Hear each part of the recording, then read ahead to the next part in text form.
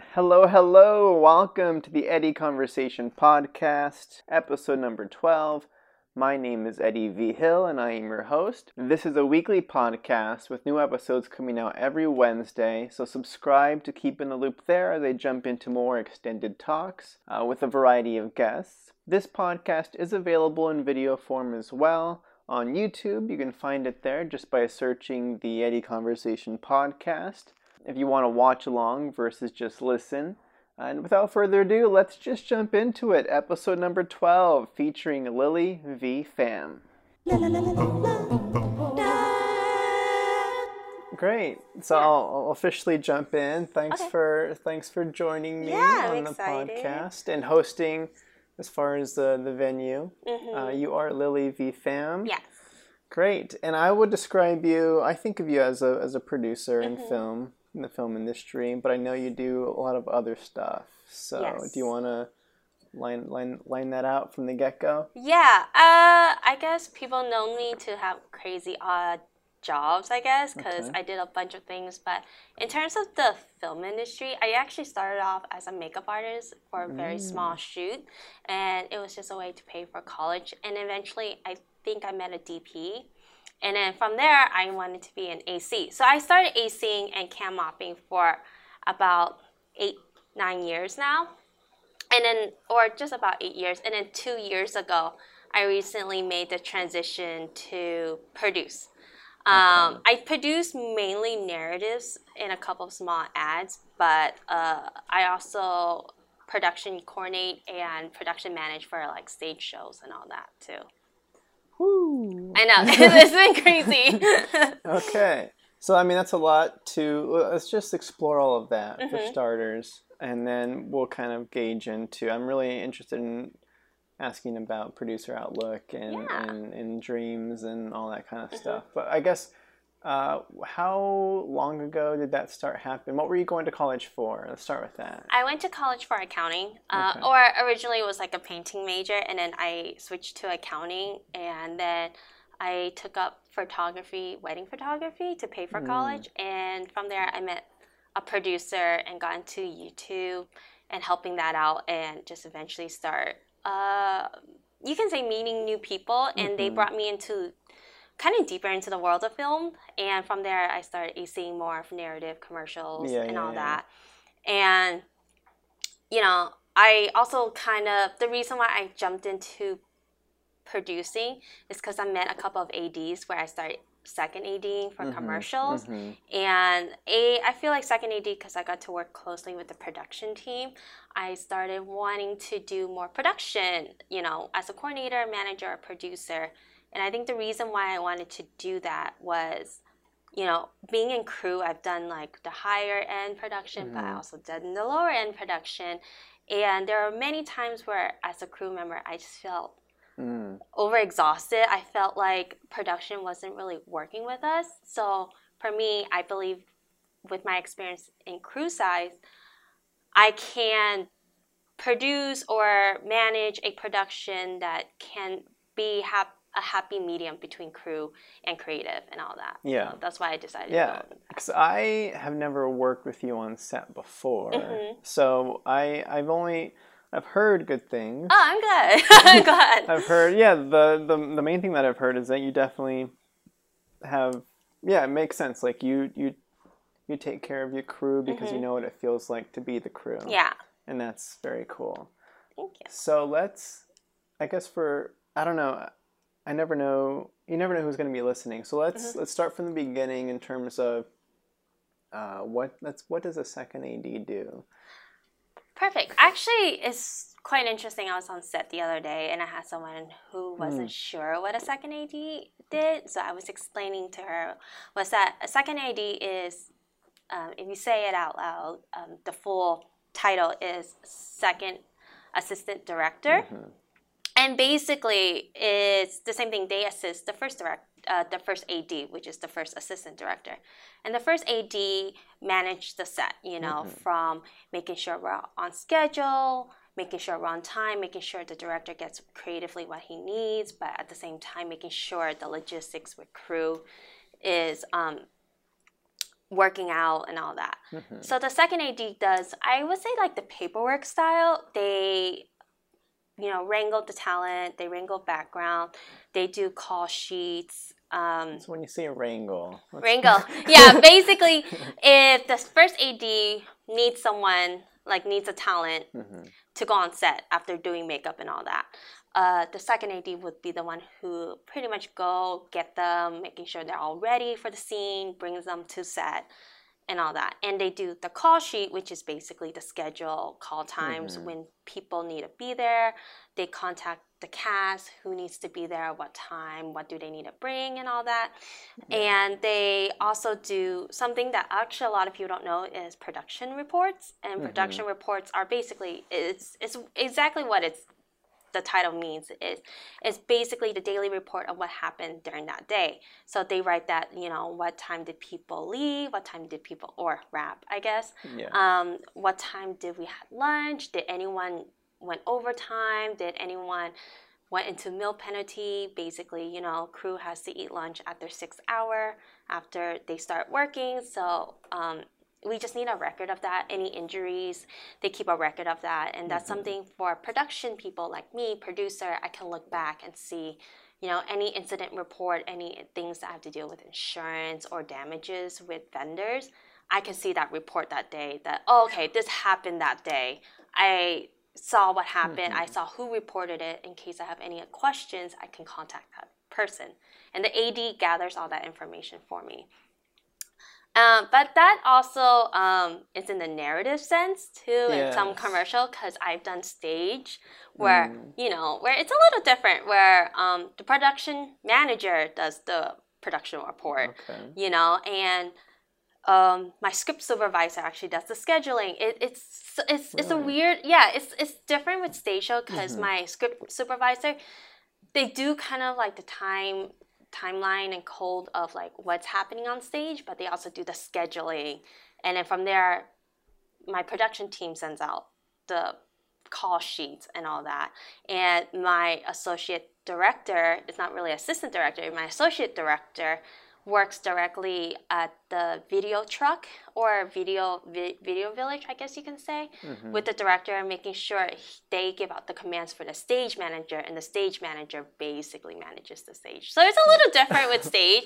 I know it's like it's really strange sometimes. So when you say stage, and just to clarify, I haven't been on many stages before. I do primarily the narrative side, but and then I primarily script supervise.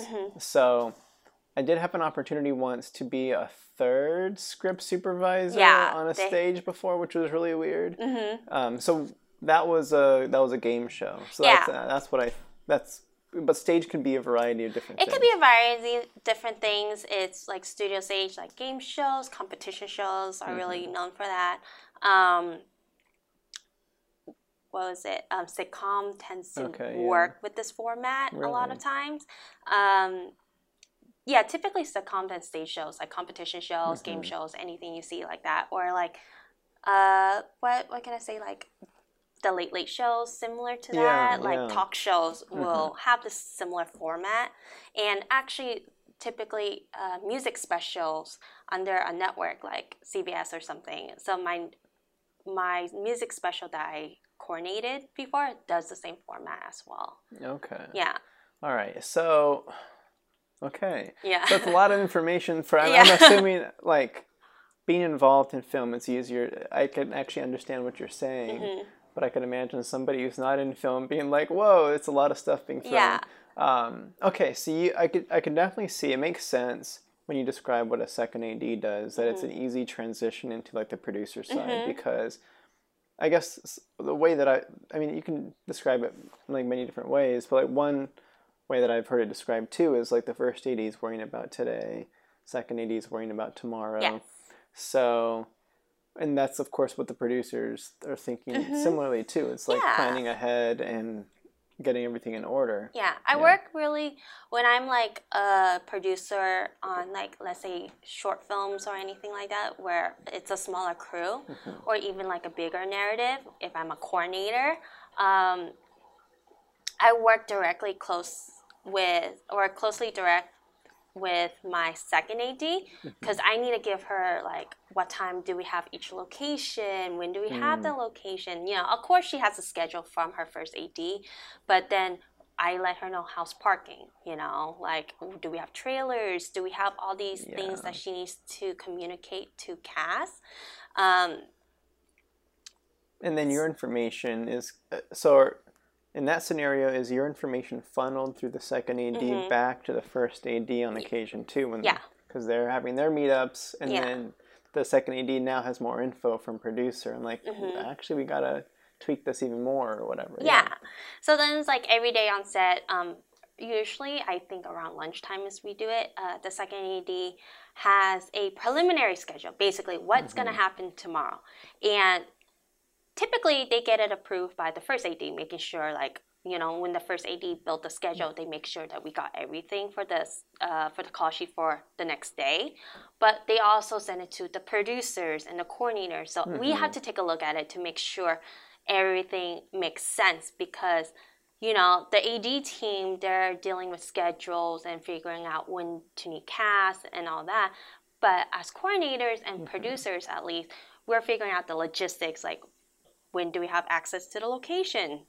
Or we have contacts to the location. We have contacts to vendors. We have contacts to a lot of these things on set. And we're actually setting up a lot of things like base camp, parking, and all that. Yeah. So we have that information that the AD team needs in order to let the crew know or let the cast know and all that. So we work really close hand in hand. At least with my second AD, I work really close. For sure. So I guess getting back to, we are currently nearing the end of 2020. Yes. It's been an interesting year, but all right. So how long have you been pursuing the craft of film? And is this when were you exploring wedding photography and makeup? How long ago was that? The timeline is so interesting. I would say 2009 to 2010, I was exploring weddings. And a lot of times my job simultaneously happened at the same time. Sure. So when, let me backtrack. So I was doing makeup already to support myself through college and high school. So about 2008 to 2010, I was doing makeup. And then around 2010, I was also learning how to do photography, wedding photography, and then eventually wedding videography through one of my best friends who taught me. So that was happening from 2010 to 2013 about. Okay. And you were around the LA area that whole time? LA, Orange County. And then around 2012, while I'm doing weddings, I was learning film at the same time because 2012, I think one of the wedding vendors who did video while my team did photo, he was a producer for YouTubers. So I started learning and going onto these sets as makeup artists or learning how to do camera because there are a lot of run and gun stuff, like maybe 3 people doing like a video.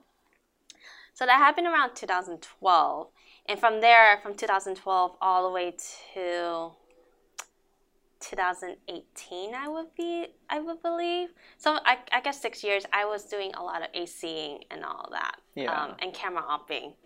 I was saying people just didn't see me as an AC. Okay. And the reason why I just fell in love with camera, because at the same time, I had a couple of people that I reached out to help me learn. I was just new to the industry and all that.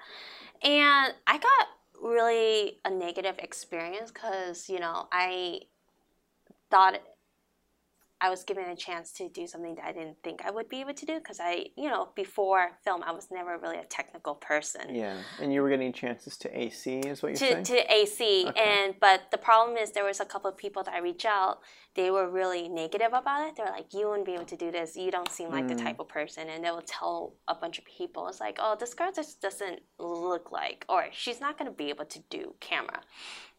So that fueled me a lot to learn. And I was like a really introverted person, which a lot of my friends will never guess that. So when I found out about people thinking negative about me. It fueled me to do more. Like, I feel like, oh wait, what? You have a lot of fancy devices around us. My roommates they're all camera people and all that. But what was it? So yeah, I just became more extroverted in the sense I was like reaching out to DP. I was like, I want to learn. You know, I don't care how long it is. Because you wanted to prove everybody wrong. Yeah. Right? Yeah. And then from there, I actually fell in love with camera because it taught me a lot that I was capable of learning a lot of technical, and I was able to like pick up a lot of things, and I started going from like just doing low budget short films to doing commercials to doing stuff for Google and all that. And every time I get a second AC, which is second assistant camera, who's like basically my assistant in the camera department who does a lot of the logistics for me, I started being able to, you know, give advice and teach younger ACs. And so I really fell in love with camera, and it let me be a part of the creative side without being like a director or a DP. Without the pressure. Yeah, without the pressure. And I really love being like the right-hand man to some of the DPs that I've grown really, really close with. So that's why I fell in love with camera department. And I will always go back to it because it does hold a special place in my heart. There's something that's really fun that brings me joy every time I do camera department. And there's also like a different type of pressure and stress from camera department that I do appreciate that I don't get when I do production. You know, they're two different types of stress. What type of pressure do you get on the camera side? You know, it's more, especially with that first AC where I pull focus, so you see everything I do on monitor. So anytime like something goes down, like a wireless, you know, something that's a little bit out of our control because of frequencies in there, you know, all those technical things, there's that kind of stress. And it's just like very like when we're on a shoot where time's crunching, you have to move along, you have to make sure your workflow is really efficient, and you know, moving from one set to another with all the heavy equipment can get really tiring as well. But what I appreciate from camera that's different from production is I start my day on set, and when I finish the day, so when I wrap, that's it. Like I literally can just rest until the next day. Yeah. Rather than production, I have to think about everything before we get on set, even after we finish, I'm like having to think about the next day. You know, I'm there early, first one in, last one out for production, rather than with camera, it's a different stress. Or there's a little bit more ease for me because I don't have to think about all the things. I don't have to think about other departments and all that. It's just showing up and getting the job done. Yeah, and I can only concentrate on my department when I'm in camera. I was like, oh, whatever happening in camera department, that's all I have to worry about. Rather, when I was like a production coordinator or a producer, I have to worry about every single department, making sure every department gets what they need. Yeah. Communicating with every single department too. So I'm sure, like, it sounds like to me that it's probably like a nice mix-up, a change of pace kind of thing for you. It's like, all right, different worries, different stresses, and different tasks, and you're more of the... you're more in it to see how it's going. And I do, because I have to witness camera. I mean, as script supervisor, I witness camera a lot because I'm at Village, and I'm always feeling bad for when, like you said, when the follow focus kind of breaks, and then everybody's got to put the camera down. Everybody just like tweak, or when Village goes down, and they're just like, they're just moving wires around. Oh, we got a signal. All right, shoot. Especially with wireless, you know, we're converting to wireless now, and seamless builds where we don't need cables, too many cables running around. So it can get, depending on where you are, it can get really tricky sometimes. You can get some wireless issues and all that, which isn't like bad. Like, it's not impossible to solve. It just takes some time. but with production, sometimes they don't give you that time. So there's that build-on stress where they're like, why isn't it up? Why isn't it up? I was like, well, because it's hard. You know, we're in like a really busy area. My wireless is just trying to pick up a signal between two devices. You got to give it time. Like, let me just, you know, finagle with the build a little bit, but you got to give me that 30 seconds. And sometimes people don't like to give you 30 seconds. So there's that pending pressure on you. I mean, it's tough because it's an out of sight, out of mind thing where we can't see what you're doing. Yeah. So it's hard to give you that. Yeah, it's hard to give you that time. Yeah, and you know what's nice? The difference at least I feel in my personal experience is when I get to do camera again. There's this creativity that I don't really get from production because I deal with more logistics in production. Even though as a first AC, I'm a technical person. I'm like the tech for camera department. There's still some creative opportunities there, you know, especially when I work close with a DP that I've known for years. There's this collaborative thing that DP has with, like my DP have with me is like getting my opinions, like, oh, what do you think of this lens? You know, what should we use? And, you know, creatively framing, they can ask for what I think as well. And all that, and I can give little suggestions to the DP I'm really close with. So there's those little creative opportunities you get in camera department rather than, at least for me, my recent jobs has been production managing and coordinating. It's literally all logistics for me. It's like, okay, here's the accounting, here's invoicing, here's crew, here's their paperwork, here's like everything I need to gather to make this functional. Yeah. You know, so I don't really get that creativity opportunity as much as I do when I'm in camera. Yeah. I mean, I guess, I don't know if other people, I don't know if that's across the board that everybody with that position approaches it the same way you do. Yeah. I don't. How did you learn all the higher end stuff? I guess was it just by like production management and producer? Was there some sort of mentor that you had that showed you the ways, or did you create your own flow and you just decide not to give creative input? Like, I don't know. I mean, with coordinating and managing more so, you don't really get the opportunity because you're, you know, managing production and you're coordinating the production, so you do more logistics.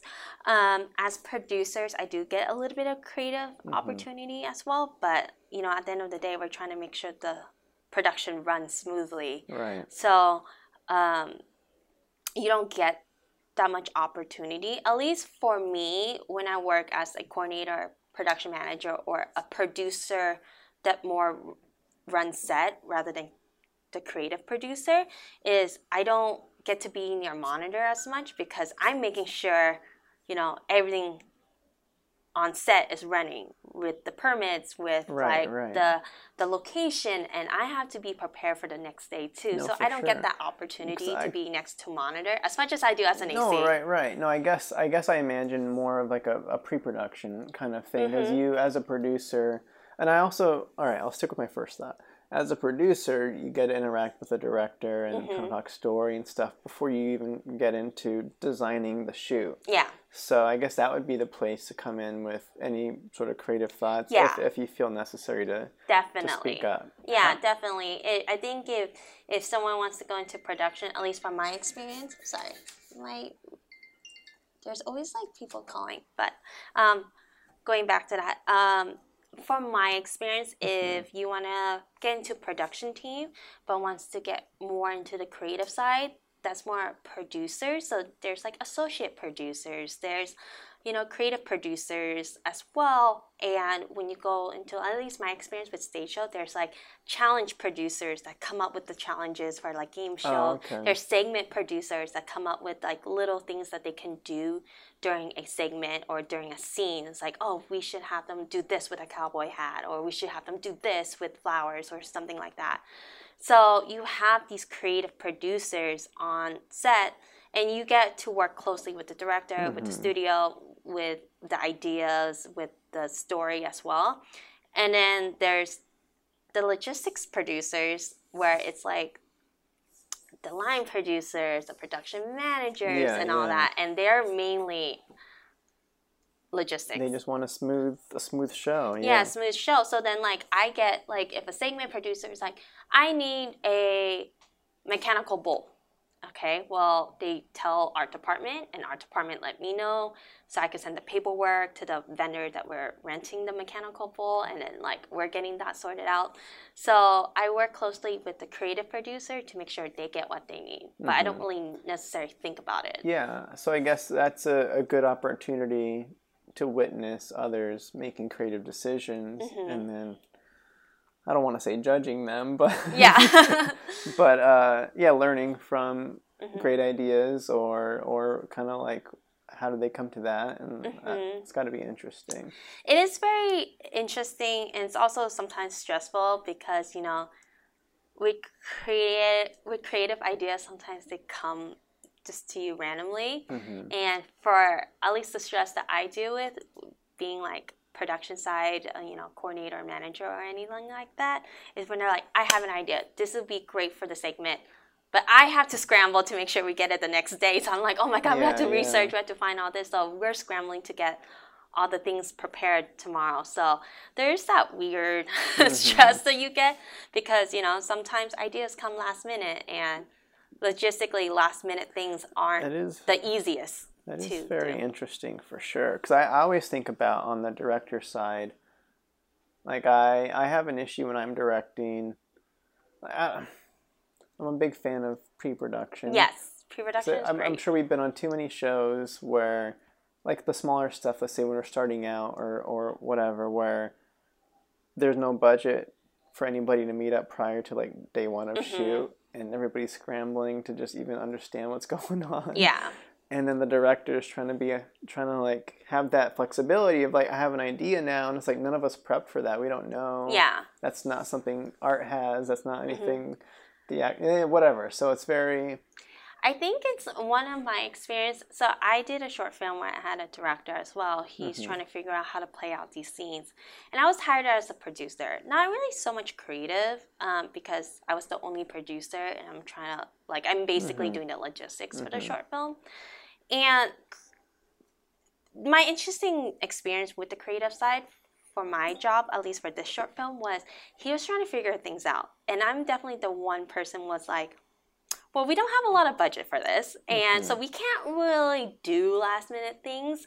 So I would read the script over and over again, and every revision of the script I would read over and over again. And the thing is, why you have a production team at least is one of those, when you're trying to creatively play out the scene as a director or anything like that, I would come in going like, hey, do you need this? Well, in this scene, they need to eat a certain thing. Is there a particular thing that we need to get?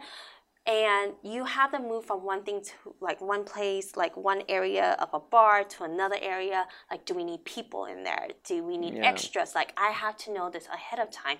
Like, do we need certain alcohol? Is there certain brands that we're not, sponsored by that I need to make sure the art department knows to get rid of? So I'm there while my director's coming up with the creative shots and all that. Sometimes we get that one day to look at the location scout or look at the location, but I don't have my art department there because we can't afford it. It's just me and the director. For me as a producer, and even my experience as a production manager, will go and he'll think of shots. I was like, okay, well, do we need to get rid of that flag? Is it a copyright thing? What do you think about that noise? How big is the space? Hey, that area is still functional. Is that okay for sound? Like, I have to ask all these questions for the director in order for me to be prepared for the day up. So we don't have any unexpected surprises. So that's usually my bet, is sometimes you kind of have to think, when someone comes up with something creative, you have to be the person who thinks logistically. You're the mood killer. Yeah, the mood. I'm definitely the mood killer, because then Art was like, I want to do this and this, and sometimes I'm like, well, here, this is how much we budgeted, and this is what we said. So if you need that additional item that's gonna cost me a certain amount of money, let's think about the scene. Like, do we really need it? I can try to pull that money from somewhere else to pay for it, but we need to really think this out before we decide to just do it, because I have to constantly remind my director, I don't have that much budget. So unless you're okay with the overage, and you got to figure out where to pull that from, and I can try to save money from different areas to pay for it, be prepared that there's going to be an overage that you may have to pay out of pocket because you're funding this film. Right. You know?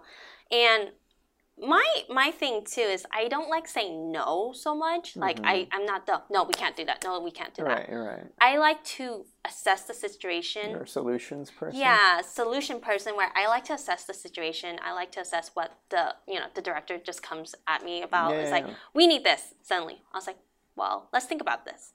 How much does that cost? Okay, that costs this. Is it essential to the scene? Okay, it is. Well, we are given this much budget in this department and this department. So I can definitely do this for you. But either we're going to go over and we have to figure out where the money's coming from, or we need to cut out a scene that's not necessary in order to make time and money for the scene. So it's giving them options, but also giving them forewarning. It's like, we can do that at this cost. Right. So then at least then my director or my creative producer can make a creative choice with the options they give, so they don't feel like they're sacrificing a lot. You know, I want to be as transparent and let every department head know what is happening, because I definitely want to make a really good shoot. I want to make sure we get the best that we can, and I want to make sure the vision that my director has, we're fulfilling it. But we got to be smart about it. We can't just say yes to everything, but we can't also say no and shoot ourselves in the foot before we even started, kind of thing. You know? No, it's all great. You're preaching to the choir over here. I had like directors like, oh, we don't have enough budget, I'm gonna cut the scene. I was like, wait, we didn't even talk to the DP yet. We didn't even talk about like how this is gonna, and you're already shooting yourself in the foot by saying like, we're getting rid of this before we even assess the situation. Directors, okay, I guess we can talk about directors a little bit, but I'm curious because directors like to try to help make things easier for everybody else too. It's like a place where they're coming from. It's like, I'm just gonna cut it down because I know it's gonna save us time on this one day, and then really, because that's not really their job, so they're actually missing a huge point where you're not really saving us much time. Like that kind of stuff. So my last short film I did with a director and my DP too, I remember coming to them, they're like, oh, should we cut this because to save time? And I remember telling them, I was like, okay, stop what you're doing and let me know what you need. Because you hired me for this reason. I will help you think of the logistics, you know. I can't think for you. I can't read your mind. I just need you to communicate with me what to do, because then I can help you I can help come up with a solution that makes you happy creatively, but logistically it works out for us, you know. So I have to stop directors sometimes. Like, I know you're trying to help, but the best thing you can do to help me is communicate with me and be cooperative. When we say we're short on budget and we may have to think of another solution, I want you to be open-minded about that and see what we can do together. You know, I can't. It's not like I can't, but it definitely makes production more difficult when I have creative people say, no, I definitely need this, without hearing me out. Like, creatively and logistically and budget-wise, can we even do that? Because, you know, it's going to be a nightmare once we wrap. It's going to be a nightmare for us to deal with that. But at the same time, I also want my director to know, it's like, I need you to be able to not feel restricted in your creative choices, but just know, like, I feel like nothing's impossible, but everything has a cost or a consequence to it. So if we do certain things, just be aware that this might happen, or we might have to end up giving up something else. What I like to tell my director is, like, I'm not telling you to choose one or the other. I want you to figure out in your creative storyline what is more important, and then we'll prioritize that. You know, and hopefully that will get them to think about their script more, think about their storyline, and really, really understand what they need. That's great guidance right there. What is more important to the story? Yeah. Because that's something that I've noticed directors kind of lose track of. It's hard to pre-edit your short while you're making it. Like, you're not really sure if it's hard to tell if you're getting what you need when you're watching the screen. So you kind of just like have to trust the process. Yeah. Trust everything around you and trust the people, and then it'll come together in the edit, ideally. But you said a thing where it's I need this. I need this for the story is the thing that directors like to say a lot. Yeah. And I notice, like you mentioned, communication too. So, and that's where pre-production comes in, of course, is ideally you have a chance to speak with a director ahead of time and understand what they actually do need, because I feel like directors throw around the word need a lot more than they need to. Yeah. And it takes a lot of practice, at least for me. It's like understanding storyline, and me being from crew kind of helped me understand like what we actually need logistically to create a creative shot or anything like that. That I tend to talk it out with a director sometimes. It's like, I need this. It's like, why do you need this? Like, are we, like, is it important to the scene? Like, does it motivate the next scene? And they say it's the whole movie. Yeah, it's the whole movie. And then sometimes it's like, well, here, I need you to let me know, like, why is it important? It's like, I can do that for you, but just understand we're not gonna have time, or we're gonna have to build an extra day, and we need to find funding for that, you know? I know some directors, like, it's like, I really need this. And if you're just going to tell me I need this for the movie, then I'm not going to just say, okay, fine. But I was like, we can do that, but I'm just letting you know, be prepared. Right. You're not going to have time for this. You're not going to have time for that because of the restriction that our set has, you know?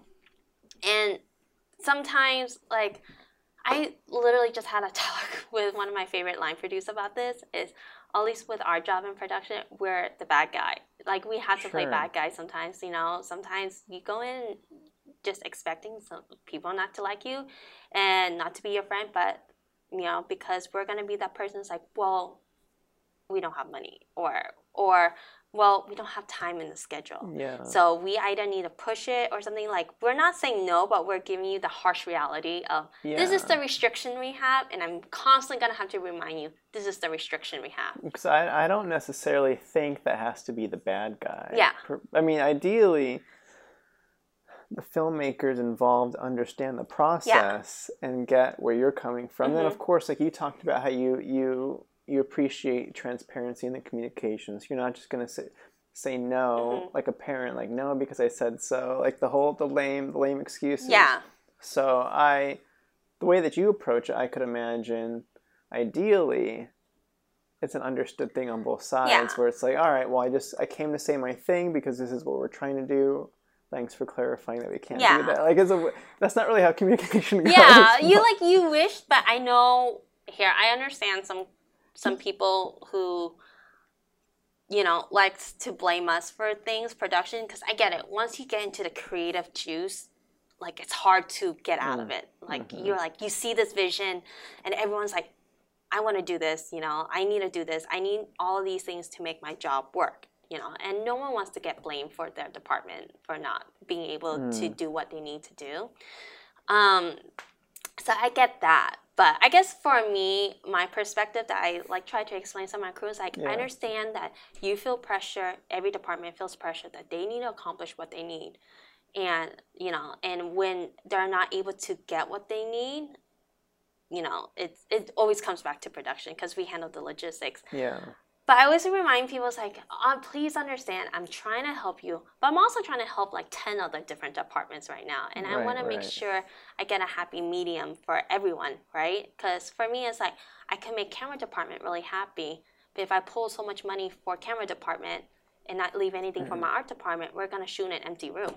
And it's not going to look coherent, because I believe every department is important, that we can collab and make a great, you know, great product out of it. But understand, like, every department's important, because we can have really nice equipment for camera and lighting, but if I don't have money for props, and it just looks There's a classic meme about that, right? Have you seen the one with the illustrations of there's a bank teller, and then the woman Or there's a robber and then the bank teller. Yeah. And then like it's like without art, and then it removes the gun and it removes the glass. Yeah. And then, and it kind of goes through like without continuity, without all these. And it's like, and I get it. It's like we can have a lot of fancy furniture for art department and wardrobe, but if I don't get the right camera equipment, it's not gonna. If we can't light it, I'm not gonna be able to see it.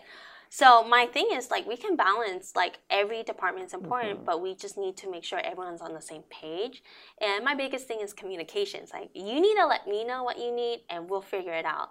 Don't feel like you're pressured to sacrifice something. Don't feel like you need to demand all of these things. It's like, and that we're not hearing out your requests. Like we are. It's just we need to communicate in order to make sure we're getting the most efficient solution, that's best for the project, for everyone as well.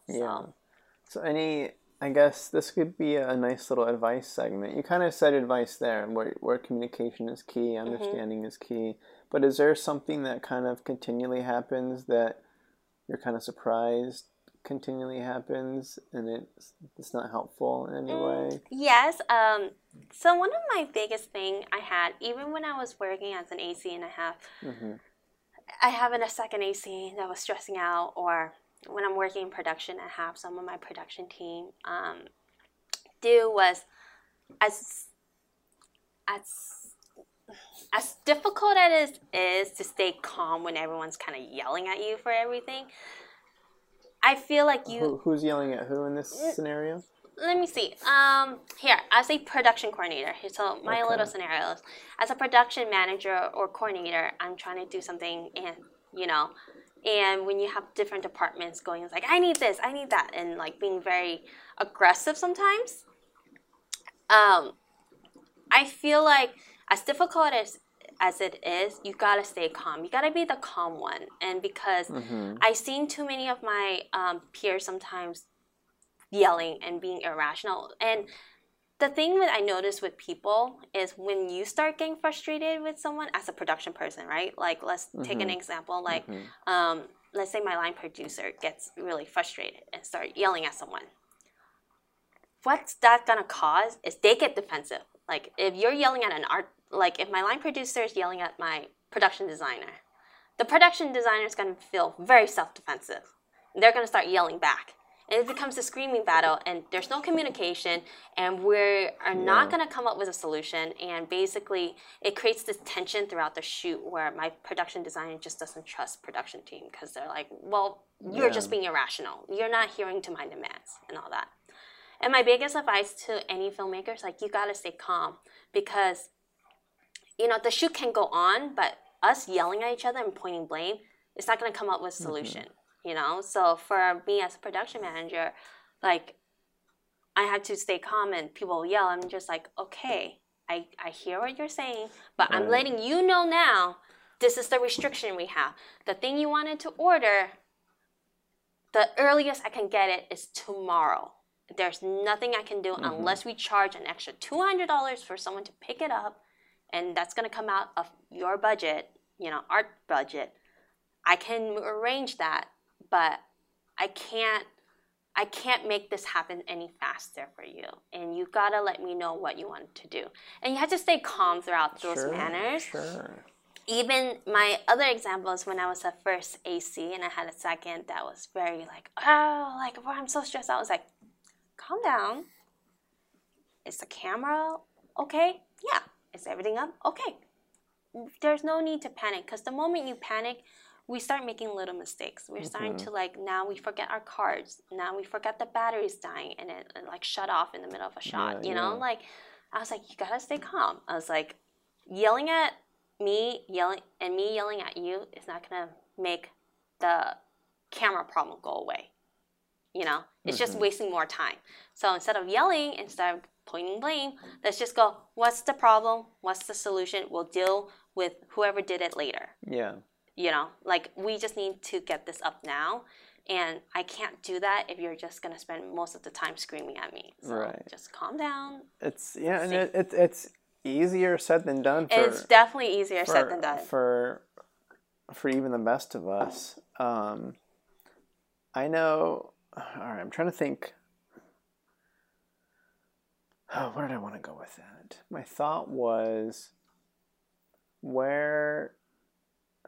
Okay, it takes a certain awareness to keep in control during those moments. And I don't know, like I've been reading a book on like meditation, so Yeah. I feel like that's kind of the direction you want people to go, is being able to control their thoughts and being this outward awareness of like what's going on around you. Is this important? Where to put your attention and understanding the scenario. But that takes time to like stop and think. Yeah. If I can say at least what helped with me is every set that has been very stressful and that has been pushing me to the limit. At the end of every set, I don't just go, I hate this. This is the worst shoot. I was like, of course, it could be really, really bad. But I feel like what I gain from each shoot, at least what I start switching the way I think, is after every shoot, no matter how good, no matter how bad, no matter how low budget, I think about it in this way. What did I learn from it? I can gain something from it. Basically, it's like, well, this has stressed me out too much during this scene, so I need to figure out a way to not escalate, like not have that escalate for next time. So I think it's always evaluating after every set what you did, how your workflow is, and figure out ways that can make it better, to make you calm. And honestly, it takes a lot of practice, because I always tell like when I had an AC that was stressing out, I was like, I can't really tell you how to calm down and not let it get to you, because every person is different. And I was like, you gotta figure something that calms you down. Sometimes it's meditation, sometimes it's literally, I would tell AC is like, go outside and just take a deep breath, get some fresh air. Say have a smoke. Yeah, some people do have a smoke. No. I was like, go smoke during our, like, we're standing by for like 15 minutes, go take a break, go take a breather. And sometimes it's like we've been in this house for too long shooting these scenes, and it's been very, very stuffy. Go outside, clear your head, take that. And sometimes it's like, hey, you seem stressed. What do you like? If chocolate calms you down, have a piece of chocolate. And I actually had a production manager that I coordinate a lot. When we're stressed, we have these little weird things that calm us down a little bit, that helps us cope with our stress. And one of hers was eating chocolate and mints. So I remember one time she was sitting there and she was looking so stressed, and I was going to the kitchen to get something. I'll drop like little chocolates for her, and then she'll eat that when she feels really, really stressed out. And my thing during that show was I like to drink apple cider, like hot apple cider that we had in the crafty table. And when I get really stressed out, I drink that. So she'll make apple cider for me. So I was like little things that help you cope with it. Yeah, it's very nice of you. Yeah, and then also it's like you just need to know that you need to discipline yourself.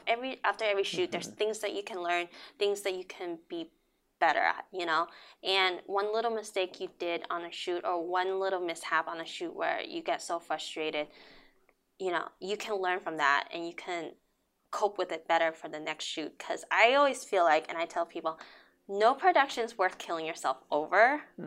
So just take a deep breath. If you need to walk away from a shoot, because it's mentally draining you and you're going to ruin your relationship with like a DP or a director, sometimes it's just taking that step away for a little bit, and as long as you let people know, like, okay, this is my limit, I can only do this, and you recognizing it in yourself helps you be better and helps you build more tolerance and more discipline for the next shoot. And it's all a learning process. No, for sure. I guess what I was thinking about when you were going through all that was, of course, I was thinking about my own experience. Yeah. I think, and you kind of went through a similar track. The more experience you have, even in just different departments, the more knowledge you have on what everybody else around you is doing, and that gives you a lot more insight into assessing a situation. Because I think I made I was doing a lot of short films in Reno, Nevada before I moved, and that helped build up my confidence on just understanding what the process is like. And it was basically like, student film type of stuff, zero budget, just making stuff with all my friends and all that. But I think like without just the hours on set and just feeling the stress over and over again, it's hard to really make it normal. Like you have to just normalize that feeling. Otherwise, you'll have that stress every time you land on set. Yeah, and it's not easy. I feel like filmmaking is definitely not like a walk in a park, and it does take a certain discipline to handle certain things. And and I think what people need to understand is like you can go at your own pace. Like you don't have to feel like you can handle this all the time.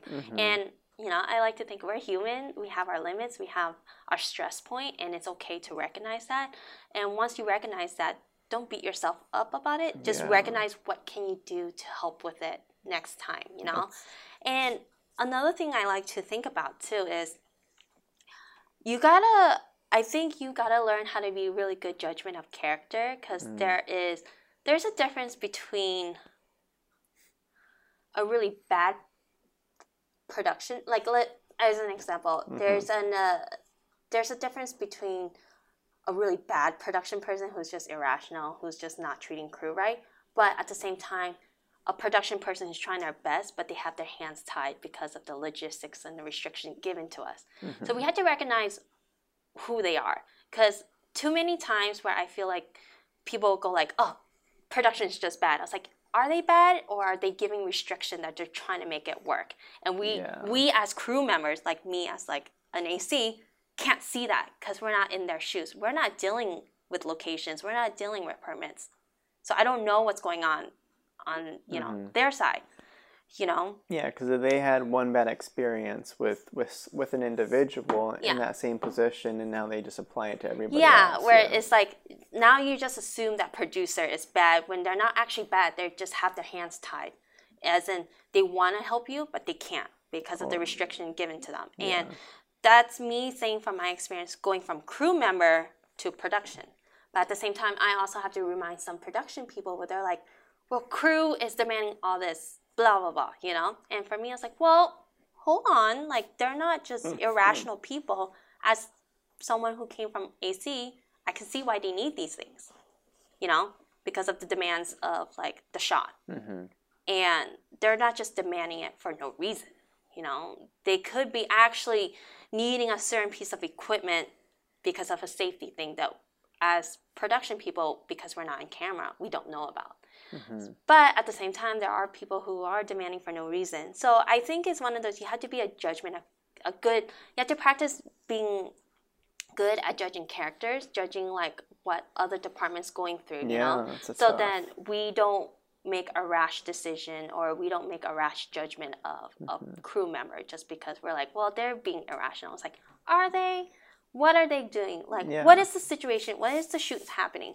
And I like to tell a lot of my crew members, be very aware of what's happening on set. Always keep your ears and eyes open. Even if you're on standby, even if we're like standing by for like an hour because we have to reset something, always have your ears and eyes open, because you need to see what's going on with the shoot. What are the restrictions that this production seems to have? Is it location restriction? Is it permit restriction? Is it like a SAG thing that we're restricted on? Like, what are the things that are making each department's job difficult?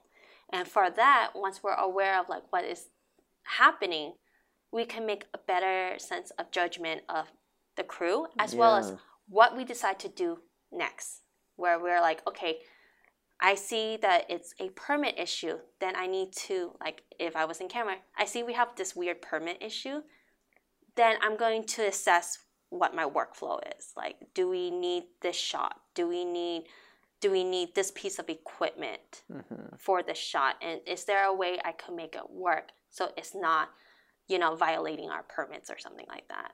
So it's like these little things that you can help move the set along. And I feel like as much as our job is very important in our department, I think film can be very collaborative. And I think everyone can help each other make this go, because at the end of the day, no matter what stress we have on set, once you have the final product on screen, don't we want to say, like, we're very proud of what we did. Despite of all the stress, we did it together, we made it work. And it's something that we're proud to say that I worked on that. Yeah, that's the ideal. That's the ideal. Yeah, and I like your advice on having your eyes and ears open, even if you're technically like not doing anything. I feel like that's almost like the advice. I mean, I feel like every member of the crew can benefit from that advice, and I think it's super additionally necessary for those that are just starting out, especially let's say on the production side, the PAs. Like that's PA. Like awesome PA number one is the production assistant that's like going and doing things before they're even told to do it because they know like that's a need that's coming. Like I think it's a great skill to it's a. So I have like some like scenarios that I gave advice to when I was like keep your eyes and ears open. Yeah. Is when I was a first AC, even if I'm a standby, because I was like, okay, art needs to reset. I'm not gonna. We don't need camera up for another 30 minutes, right? It's just we're standing by. But I like to keep my eyes and ears open because I can hear it's like, okay, you know what, art's gonna do like something a little bit different. They're gonna splash something. So then I'll tell my second, I was like, okay, well, let's get our camera let's get a camera bag ready because we don't want it to splash on our camera. Let's just be prepared for that. Let's get a clear filter on so it doesn't get on the lens. Let's just be prepared. I don't know how much they're splashing this blood, but let's just be prepared because I'm listening to what they're doing. Yeah. And what they're prepping. So I need to prep on my side. The classic blood splash. Yeah, blood splash. And then another thing that I actually recently told an AC to do is blocking, right? When the director blocks with an actor, basically seeing what the movement of the shoot's gonna be, of the scene's gonna be, I like to listen in because then I could prepare my second. So when we're talking about blocking and we're talking about the framing, like when my cinematographer, my DP, talks with the director, this is the frame we're going to do first, I can just listen and go, and I'll radio to my second. I was like, hey, it looks like we're going to go low angle, so let's get the hi-hat ready. It looks like they're going to go with a wide. He tends to like 24, so I'll have the 24 millimeter lens ready, maybe the 35 just in case, depending on how he wants to frame it. So the moment they finish blocking out the frame or scene, my DP looks over and I already have all the stuff ready for him. And it's like, I'm already prepared for that. And that goes where we're shooting and my AD, can say, okay, we're on our last shot for the scene. And then I will go with, as a camera person, I'll go up to the AD. It's like, hey, we're doing this last take, for the scene. Where are we moving to? And they're like, okay, we're going to move in that room first. Right. And I was like, oh, and then we're going to see everything in that room? And they're like, yeah, okay. So then I go to my second. I was like, hey, we're moving on to this room. It looks like we're going to shoot pretty much 360 of it. So why don't we put all of our gear, prep it to be moved to outside over here. It looks like they're not going to see it out there. And let's just make sure we're ready to move over. Yeah, or you'll check with the AD to see where it can be moved. Yeah, be moved and stuff. And I was like, hey, it's a tight space. We don't need our cart. Let's move our cart out of the way. But I always tell my second, don't do it now. Just be prepared that's where we're gonna move. So what it ends up being is like our department looks really efficient because we're always on time. We're always prepared. We're not asking too many questions because the moment you move from another scene to another, like one scene to another, every department's scrambling. The AD is going to be bombarded with a lot of questions. So if I can be ahead of the game by listening to what's going on, at least with our department, we're not confused. We know what to do. We're not waiting around. We're already like moving. We're already doing things that we need to do to make this production go. So similar to like a PA, like if you're standing there and we're going to reset and there's like, we need to reset and there's like splashes everywhere. Oh, okay. Well, my PA knows to go get a paper towel because we know we're going to have to clean up, or something like that. Yeah. Because I know, I guess like, let's say I moved to LA recently, 2 years ago, right? And I've had other buddies come down and I've had the chance to meet a lot of new people in film.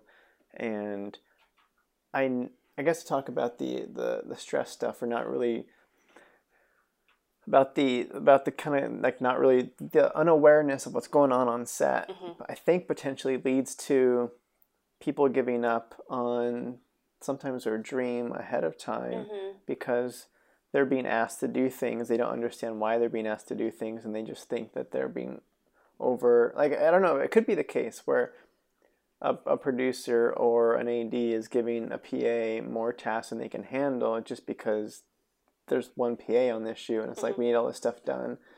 But then that PA goes home thinking like, oh my gosh, that was a horrible experience. I just did all this stuff. I don't feel like I was appreciated. And I don't know if that's because that was actually the case, or because of, or if because maybe it was actually stuff that was legitimately okay to be asked of them. Yeah. It's just the inexperience. So that's tough to say because like you won't know what is overly demanding for your role until you get more experience, until you work with different sets and you get different insight from different people who've been in the game for a while, you know, and all that. Because even now, like, I have PAs that work with me before as a coordinator or manager. I have PAs who work with other people. Actually, let me backtrack that.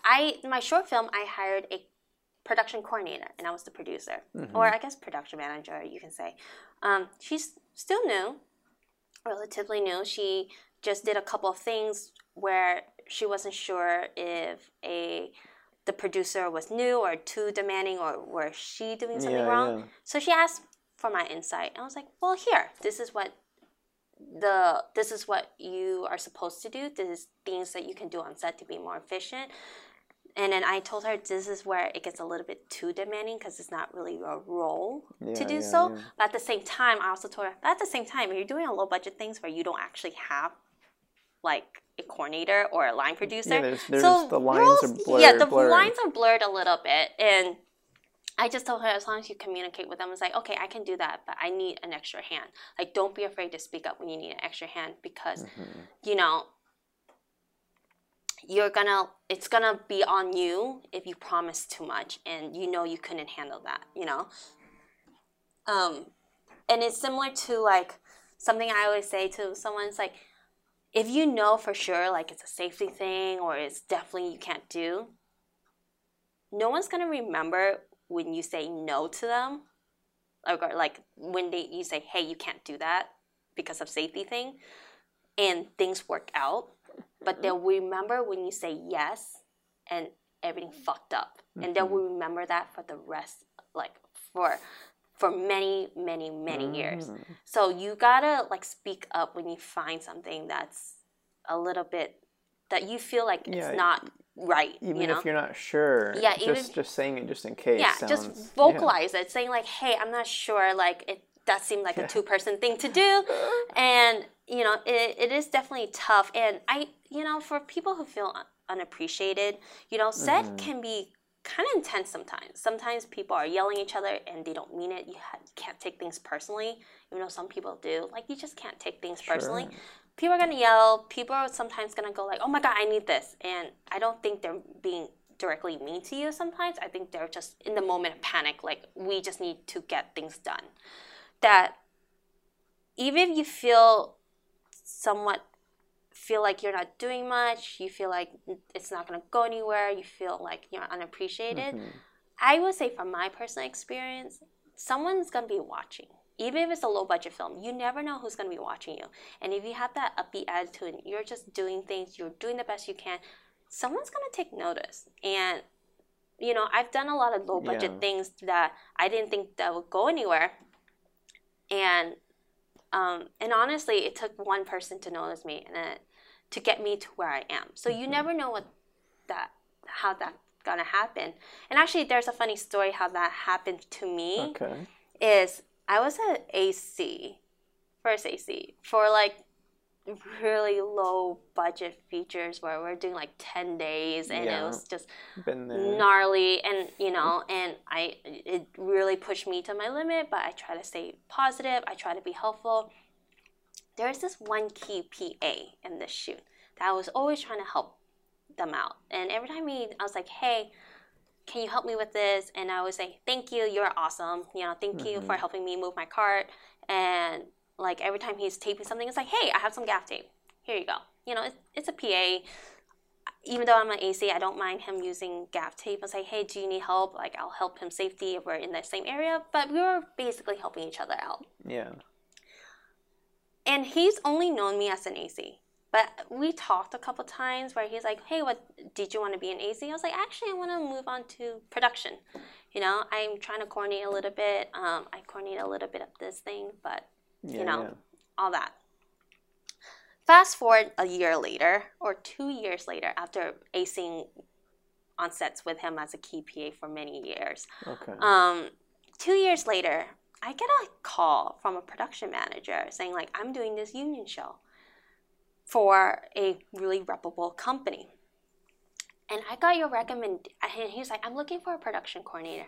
And I got your recommendation from blank. And it turns out it was a key PA that I worked with. And he threw my name into the pile. Even though he's never really worked with me as a coordinator before. He just knows, he liked the way I worked. And he liked how efficient I was in my camera department. He's like, you were really good logistically as an AC. He's like, I have confidence that you're going to be a good coordinator.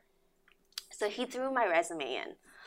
And, and I got the job. I end up doing this. I end up coordinating for this union music special, and from then on, that person that called me up for it, I end up doing a lot of union shows with them, and that's how I am. Yeah. And I'm doing stuff for like Warner Brothers, for CBS, and it's all because one freaking key PA noticed me, and I just didn't think of anything. We're just helping each other out, and 2 years later, he gave me the biggest opportunity of my life, and it's crazy how. And then from there, I've been busy with production. That was your big break. Yeah, my big break. And you just never know. It doesn't always have to be a producer. It doesn't always have to be like the big headshot that noticed you. Hell, like one of the crazy film that I got to work with was a AD that liked how I worked, and he's like, "You want to be my second?" And I only worked with him as an AC, but he found out I wanted to do coordinating stuff. So, and I didn't hear from him till like 8 months later, and just randomly he's like, I have this feature, you want to work on it as production? I was like, sure. And it's just an AD. Sometimes it's just a PA who knows someone who can throw your name in. Like, you just never know who's watching. So my biggest advice is like, just when you're on set, do your best, have a good attitude, because even though it seems like this production could be really shitty for you, you never know what opportunity it might open. It may not open many doors. It may open a lot of doors, but you don't know. And at the point of your career, you're trying to build a career. You have nothing to lose at that point. And it just makes the experience enjoyable. Yeah, it just makes it, like, to be honest. Have fun, be awesome, keep getting better, and then whatever happens.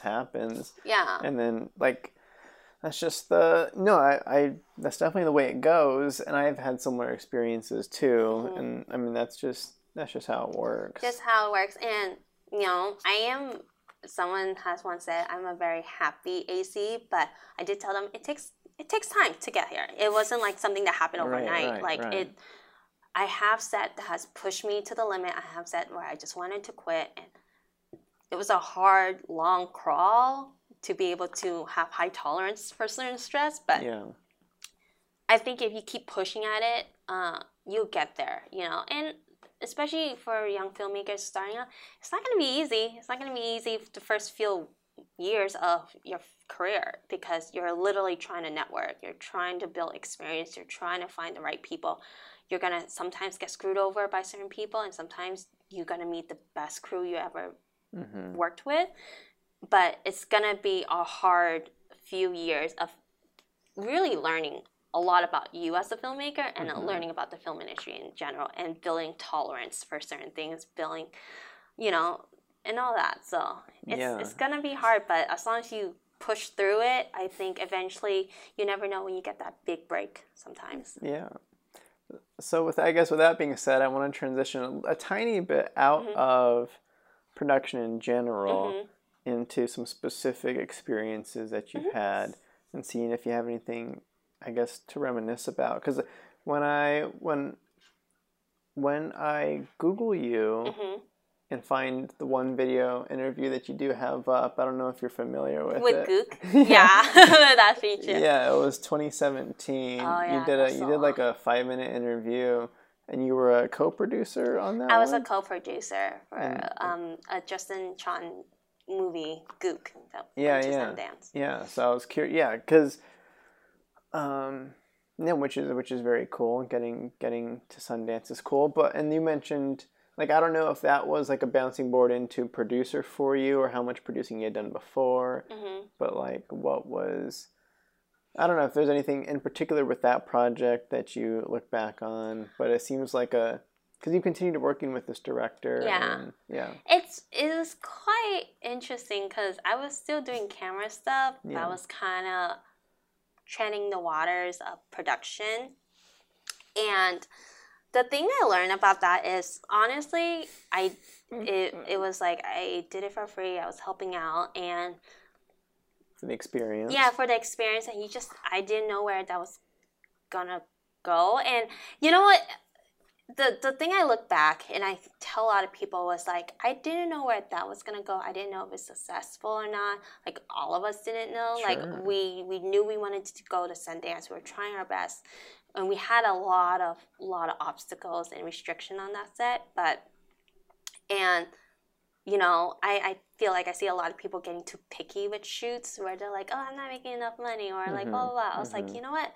I did it because I think I just never know where this is gonna take me, and it'll be great to work with someone new and all that. And you know, I didn't regret helping out with that, because it did open a lot of doors, and I didn't expect that. Sure. So I think looking back, it's one of those, I could have said no, but I didn't. Even though like I felt like I wasn't gaining a lot from it, like monetary stuff and all that, but you know, it was a great opportunity to work with Justin, and you just never know what's going to take. And I don't know, like, it may have not taken anywhere, but you know what, I decided to take that risk and just do it, and it kind of worked out. So what, I guess with that being said, because that is an interesting scenario, because I'm sure that happens more often than not, on like somebody's putting together a shoot and there's not much to work with. This is like the passion project, and this is the goals for it.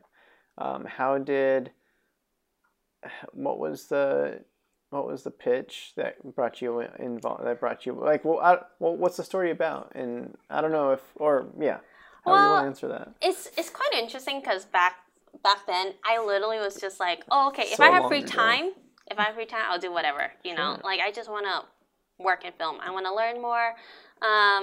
They told me it was a film concentrated with Asian American cast and the Black community too. So we are having leads from the two minorities that aren't really heavily represented in Hollywood. So I was like, I like that. You know, I do want to work on a passion project where it promotes more Asian leads. It promotes more Black lead that's not stereotypical roles for them. It's a little different. It's a little different, and we're able to see that on screen. I like we can have minorities on screen carrying the whole story, where we don't need you know, the Hollywood typical leading lady or leading man to carry the story. So that really appeals to me. And honestly, as much as people like, oh, passion project, you know, like, you never know what's gonna happen.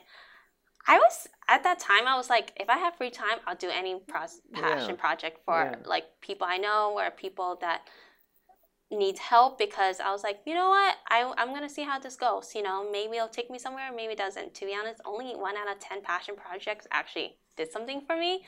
And those aren't really great odds, but you know what, that's still a chance. And it's better than me not doing anything. Yeah, and then I guess it leads back into the last advice you were talking about too, is like, if you just approach it with being awesome and doing a great job and having fun, whether the project as a whole is successful, there's still individuals involved where you don't know where they're going to go next. You don't know. Like, if you're somebody that's worth working with, that could splinter off into many things. And honestly, there's some shoots where it didn't go anywhere, but I learned a lot of like how I should do workflow. I learned a lot about like paperwork. I learned a lot about like how the process is for certain things in filmmaking that, like the project didn't really go anywhere, but I learned a lot. And it actually helped me on my next project, And for me, I always feel like 10% chance of getting a big opportunity is better than 0% chance of me just not doing anything. Yeah, me just waiting for opportunity to happen,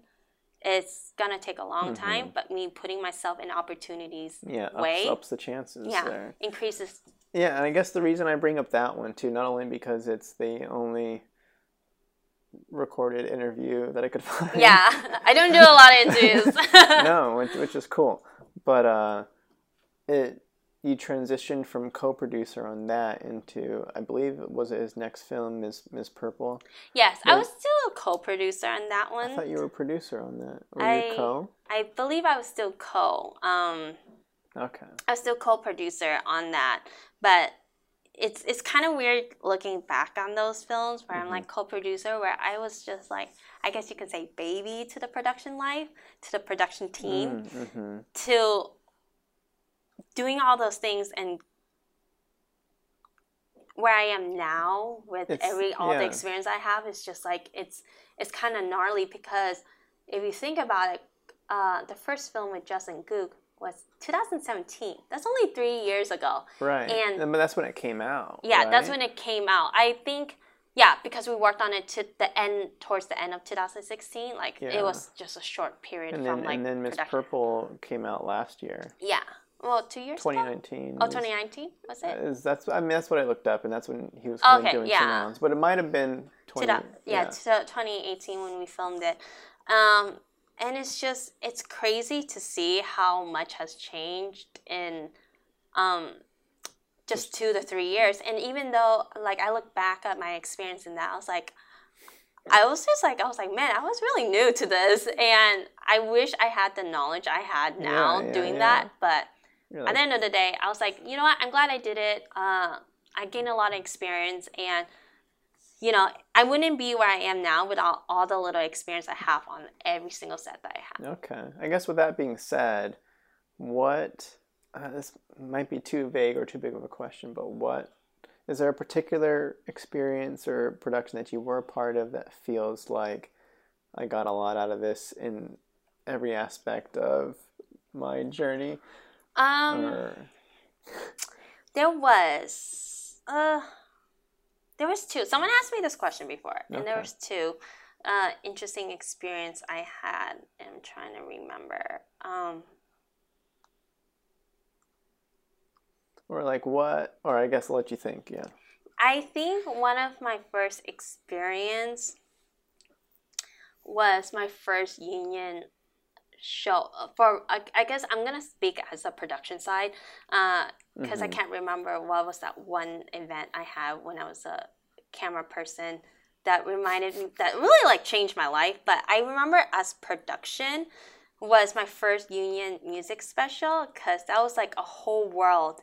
I had no freaking idea I was getting myself into. And that's the one that you got. You got thrown into the where the key PA recommended you. Is that the same one? Yeah. Okay. And I was like, oh my god, union stage show. There's so many things I didn't know that applied to this. I was like, what is this?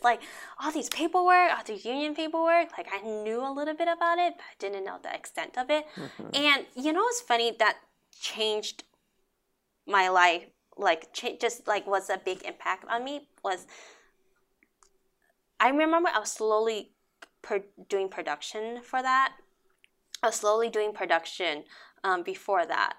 And I remember one of my big, so the thing I do is every year, at some point in my career, I create a goal. I was like, I'm going to do a union show. I've never done a union show as a coordinator. I'm going to try to do it, or I'm going to do an international show, because I want to know how to coordinate with international people, with different countries, So that year, in the beginning of the year, I was coordinating some of these smaller shows, and also a Netflix show, but they were non-union. And I remember going and okay, I'm getting more experience. I mean, that's so cool though. Just yeah. And then I was like, you know what? I want to do a union show, because that's something I haven't had experience with, and I just want that opportunity. And lo and behold, I get a call, And I was like, you want to do this music special? It's union. I was like, yes. Like, I did not hesitate. I had no freaking idea what I was doing in union show, but I was like, you know what? I'm going to do it. I'm going to apply what I know and learn and ask questions along the way to my production manager, who was amazing, by the way, who helped me along the way. My line producer, my production manager, adored them so much because they really helped me with all the questions I have. Did that union show, and oh my God, I have learned so much from it. I have learned not only how set was worked, how set was run as a union stage show. That was your first stage show in general, or had you been on stage shows in other positions? No, prior? I've only worked on one stage show before that, but it was a non-union production coordinator. But they were already on like the 5th season, so it wasn't like I worked from it from ground up. Yeah. So this was my first ground up kind of stage show. And I learned a lot. I not only learned how film ran, like production ran for union and all that, like all the little details with IATSE, all the little details with SAG, all the little details with vendors, and working for a network company, like all the accounting details. Like I got to learn that. But too, I got to learn a lot of discipline in myself, trying to figure out how to cope with a lot of stress, because it was a different kind of stress that I've never experienced before. And I learned how to communicate really well. And that shoot taught me how to be very vocal. Like, I can't be shy. Like, I have to be very vocal as a coordinator. I have to go like, you can't do this, or, hey, we can do this, or I need this information from you. And just not being too scared to approach a crew member. Yeah, because they're almost, in that scenario, are you talking like you had to learn that skill because those problems weren't necessarily being brought directly to you, so you had to go and approach them. Yeah, approach them, and I was giving more responsibilities than I did before all my other shoots. And what I learned too is like doing all these union shows and learning the procedures that we have, the hierarchy and all that. That's weird. It helped. It was weird. But I realized I have to be very efficient on these shows. Like, everything has to be planned out to the detail. Like, okay, the maps have to be laid out, all the layout maps, like, where are we placing trucks? Where are we doing all these things? And it's like this whole new responsibility that I had. Even doing my first game show, union game show, I had to think of all these little details that I never thought about before. That when I actually came back this year and did a narrative short for the first time in many years, I was able to organize things that I never got to experience during narrative as crew members, because as crew member, we show up, we're like, okay, where do things go, you know? But I got to apply my knowledge from the union shows where I start making maps. I was like, okay, every crew is going here. You see the layout. I know all these things that we need. I plan these out. So it actually ran relatively smooth compared to a lot of narrative I've done before. Yeah. And it's all because of these little experience I applied from my union show. Yeah. That I didn't think I could apply to narrative. I could. Just little details that I could apply. Yeah. For sure. It sounds like, I mean, I'm thinking about coming back to narrative after doing union.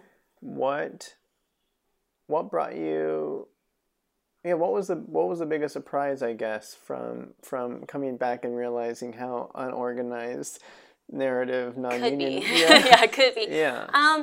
It's one of those. I was actually had a conversation with the DP of my short film about this. It's one of those. What people don't realize, just that little extra effort can go a long way. And I realized sometimes, you be on set, on a narrative set where people are like, well, I only do this, I only do that, And for me, the difference is like what opened my eyes when it comes to narrative is like, oh my God, I didn't realize before in narrative, I can think about all these little details as production. And if I had those handled during pre-production, we can actually run really smooth. And it's literally, and I was like, it's something that I didn't experience with narrative. It's like just me taking that extra effort to think about what the little details that my art department needs, little details that my camera department needs, or even little details when it comes to sending crew information. It's like making a little map of a layout. It's like trucks goes here, that's what base I was camp. Thinking about primarily. Yeah, like base camp goes here and all this. And like sometimes call sheet, people are like, this is where you're going to show up. this time, this is the parking. But I realized, like, doing the union show, I can add more details. Like, remember to wear this because the temperature is going to be this much. It's like, be prepared for this, be prepared for that. And just sending little details, little small details I never thought about before and applying it to my narrative shoots. I think it's what helps is everyone is on the same page when we go to set. Like, everyone knows where everything is. Everyone knows the safety rules. Everyone knows, like, these are the restrictions we have. These are, like, the areas that we're allowed in. These are the areas we're not allowed in. And with COVID, it's like, okay, these are the things that you have to do on set. These are the protective gear you have to put on set. And just being overly prepared, like I was when on my union show, taking that little effort to be overly prepared and very communicative in my narrative film, I would say the short film, I was surprised of how organized it was. Well, like, there was no issues. It's almost like it's not very surprising at all. Yeah. that stuff helps. Yeah. Because there's like kind of the joke with call sheets and emails too, where like I know the ADs joke about it a lot with like, no one reads it. Yeah, no one reads Yeah. it. So then you get questions on the day, and it's like, oh, it's on the call sheet. It's on the call sheet. Check the email. There's actually, it was one of the funny things on the narrative short that my production manager was like, oh, I never thought about that. Is when I told her, it's like, hey, you have a little extra budget on production side for production supplies. Why don't we go to, there's a store, Daiso, where everything's $150. I was like, bring some hand warmers. Can you buy some hand warmers before our shoot? Today, buy some hand warmers and buy these like $1 gloves. And she's like, how many? I was like, buy 10 or whatever. We have a small crew. And she's like, why? I was like, well, we're going to be out on the lake. It's going to be like 30 degrees. It's going to be very cold. And I told her, even though I told my second AD, put on the call sheet, and I told her to emphasize it in both, it's going to be cold, bring warm clothes. I told my production manager, someone's going to freaking forget to bring gloves, and someone's going to be very cold. So let's get it. And lo and behold, on set, all the gloves were taken because there's a bunch of people who forgot to bring gloves because it was way too cold. And I was like, see, we're prepared for that. We're not used to having cold out here. Yeah. And then I was like, I was like, I know someone's not going to read the call sheet and someone's going to forget. Yeah, it's going to be cold. So you're even planning for that, which is, Yeah. Exactly. And then little things like I had extra budget. I was like, there are these $10 little table portable heaters, and I was like, we're gonna be eating outside for our last day. It's gonna be very cold and someone's gonna complain. Let's just put a table heater on each table. We have money to spare. Let's just do that.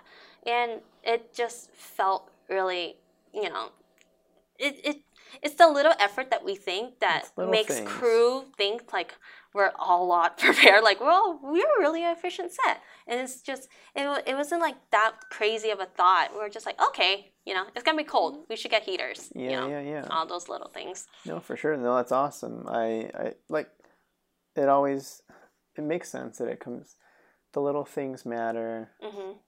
Attention to detail matters. So it makes sense to me. It sounds like awesome stuff that you were doing.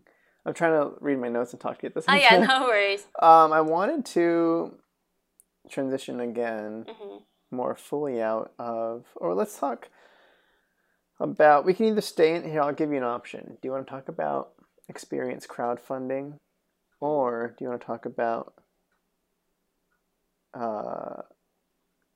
Los Angeles living and friends and birthdays? We can talk about Los Angeles because crowdfunding, I'm not really too experienced in it. Great. It was more of my creative producers. Like, usually people come to me with passion project, and they're, I give them a little bit of advice what they should pitch to their crowdfunding, but I don't really. As far as like creation of the videos. Creation of the videos or what they should talk about and stuff, but I'm not really hands-on with crowdfunding. Yeah, you're not really managing the thing. It's just. Yeah, I literally tell them, like, this is how much budget you should get. So I just try to find that somehow. It's almost like a line producer. Yeah, I'm more of that. All right, so let's transition out of production a little bit, I guess. It still kind of leaks into everyday life, but talking about, I guess, like Los Angeles living and freelance life and how you approach it, because you've been doing it for a while. Yes. I'm assuming. I don't know your full life, but I've done odd jobs during like senior year of high school. Well, since I was 16, I did odd jobs all the way to college, and then I ended up doing freelancing filmmaking in LA. And I can say it was really, really hard. I have people coming here think, Hollywood dreams, you can just get into it and go really far up in the ladder. Sure. And the harsh reality is, it's hard. It was the hardest few years of my life, literally. I'll say credit card debt, just all those crazy things. And you're saying the moments transitioning from high school, on the odd job, from the odd stable jobs to I'm going to be a freelance filmmaker. What is an odd stable job? What is that? I worked 2 to 3 jobs at a time when I was in college to support myself in college. So I worked in retail at a little comic book store and all that, and I was a secretary for a law firm, just doing little things, kind of 9 to 5 jobs part time. I also was a laser engraving tech for a little laser engraving shop. Okay. So those are one of those mall spots where you get where you could come in and laser engrave your little things, and I was the tech for it, just in case anyone has programming issues or laser engraving issues. And I used to work at a factory putting together wire parts for airplanes for my uncle, just little odd jobs that were more consistent. I'll come in, I had an actual set schedule. I'll come in, I'll work, I'll get a paycheck every 2 weeks. Yeah. All that. And that, going from there to freelancing, filmmaking, and weddings photography and videography, where there's really no set schedule a week. It's basically whatever projects come about. Yeah. And you just kind of have to take it. Sometimes you can have a really good time with workflow, with work flowing in, where you could be working every weekend, every week, almost every day, till 4 months of no work, and you're just oh my god, that's really daunting to think about. It's really, really difficult, but but then I just kept reminding myself, I really like this. I'm not the type of person who can do office jobs, so I just gotta push through it. So had you had the chance to work an office job before, or do you just know inherently that it wouldn't be a good fit? I worked at a law firm as a secretary. When I was just calling insurance every day, doing the same thing. Files come in, I look at the files, I'll do all the necessary paperwork. And how long was that one for? That was for 2 years. Okay, that's enough time to know. Yeah, that's definitely enough time to know. So I was doing that, and then freelancing, it's just I think the stress and difficult part of it was, I think my love for the creative process and my love for the experience I got on set overcame the stress of freelance life, where it's not stable. I don't know when my next job is, especially starting out when I don't have that much experience to do the bigger stuff. Just my love for what I get to do every day kind of helped mentally push me through the difficult times. Yeah. Especially in LA, where there's just so many people applying for the same job as you. You just there's just a lot of competition out here. It's just a numbers game at some point too. Yeah. So all right, so you were transitioning into film life there, and then now that you've had a chance to kind of, I don't want to say coast. Coast makes it sound like it's easy. Yeah. But now that you're a little bit more, I'll call it stable. Yeah. How does that play into friends?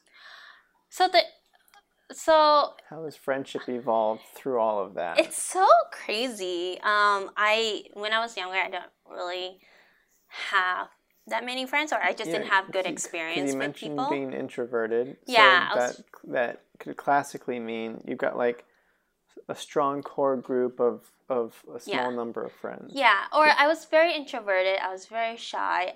Especially in elementary school, I just didn't get along with kids. I was bullied a lot too, and I just couldn't get along with people. I don't know why. I tried my best, and I just, for some reason, I'm not clicking with people. And, and I was like a very, ingeniously enough, like I was a people pleaser, but I like fell in and out of like friends group because I don't know, there's just something I just couldn't really click or connect with people, and I don't know why. I just like, maybe it's like I'm just like a certain personality type that doesn't get along with people. I was just really shy, and I just couldn't speak up for myself. I got pushed around a lot. I was very bullied a lot. So quite interestingly enough, when I decided, like, I'm going to go to LA, because I used to live in Orange County, I was like, I'm going to move to LA. I'm going to do filmmaking. I don't know what I'm doing. I'm just going to do filmmaking. And why I love filmmaking is it gave me an opportunity to really develop my personality. I'm more outspoken. I speak out a lot. I would like to say, like, I stand up for myself more, or in a sense, I used to care so much about what people think, that I stay quiet. I let people do certain things, like push me around and stuff. Now, I guess with what I learned from filmmaking and building that tough exterior, I'm like, I don't really care what people think anymore. I was like, if you don't like me, you don't like me. That's just how it is. Yeah. And so transitioning to friends, I actually met some of my really good friends, my closest friends, through filmmaking. And I got to meet really genuine people in LA that I hold near and dear. And literally, like, they have become, and there's something that, there's this crew that I worked with when I was in camera and the G&E team with my DP. We call ourselves like the film family, because it's our little family. We've done all the shitty stuff together. We've done all the really nice stuff together. We've always helped each other out, even though we're in different departments, and we've been this like little family that always looked out for each other. And being able to connect with certain people like that in LA has been very rewarding. Because I know there's this sense where LA has a lot of fake people, Sure. And, I can say that's definitely not wrong. I mean, it's very common to find people kind of using you for their own benefits, and all that. But I think what's nice, too, is you can also meet the most genuine people here. And that's the thing that I got blessed to be able to do. And to be honest, living in LA and working through these like tough situations, there are some friends back in Orange County that I have built a better relationship with, because I kind of understand myself better. I have developed more of a personality that's very me. So I'm able to connect with certain people. So my experience, at least living in LA, has been very rewarding, only because I get to learn a lot about myself. Yeah. So do you feel like you know who you are now, or is there still some discovery left to mine there? I want to say I'm going to always discover things about myself throughout my life, because I realize I'm not the same person as I was 5 years ago, but I'm also not the same person I was a year ago. So for me, I think I will always be discovering myself, but what's nice right now is I have a better sense of who I am and who I want to be and what I want to work towards. Yeah, because I guess I didn't mean to be asking about, is this your final form? But yeah, just the understanding your wants and like you said, who you are, how you respond to people, the fact that you've had the experiences of, like, what film does is it gives us tasks, gives us like information that we're in charge of, and it really helps cultivate communication and learning the skills that we can take back to real life, which is helpful. And I was talking to a friend too, and I think that what's nice, especially living here, meeting new people and going through all the experiences, like good and bad, especially in LA, is like, with the fast life of LA, especially filmmaking and freelancing, like, we're trying to make it big, we're trying to create a career, we're trying to network, we're trying to impress certain people, right? We forget how to value ourselves as people. And that's why, like, that's the nice thing that I learned from here. like living in LA is how to value myself. Like when to say, no, that's my limit. When to say, you know what, I don't want to keep trying to make it work with this work relationship or with this company because I feel like I need to hold myself value. I need to hold my time more value and all that. And just like being very confident in yourself and knowing like, you know, you're still human at the end of the day. No matter how much work and how many people, the crowds in LA or the crowds in general in life where you're trying to impress and all that, it's like when knowing the limit, when you're like, you know what, I'm still human and my feelings are valid. So I need to know when I need to take a step back from this and see like, you know what, that group's not worth it or that job is not worth it to like kill my mental state over. Yeah. And that's something I appreciate learning from my experience living here. And these days, I guess you can even take that almost literally in a sense because of COVID and whatnot. Because that's almost like another layer on top is like this production company's crappy and they don't treat me well. And also I'm risking on some level because they're not taking it seriously or whatever the case may be. But going back to the friend thing, so how long, like I said, being that I'm still kind of new in the area, how long have you been able to maintain that same core group and how does that? Let me see. I think we met each other back in like, I want to say 2015, 2014. Okay, that's a good run. Yeah, and 2015 to 2017, we kind of didn't really talk to each other. We worked on a couple of sets together. Thanks. And then it's not until like, I think 2017 or 18 where we like literally did 3 low budget features back to back. And we depended on each other a lot. And then we just kept in touch. And that's when we started developing this core group. And again, it expanded over time too, like, you know, with different people, with different groups as well. And you know what's interesting is one of those, it's like I learned from my job, like my career was like, I appreciate all the people that has helped out and reach out. And, you know, like you reach out a helping hand on set. Some people don't react well to it. Some people like are reciprocated and you guys help each other out.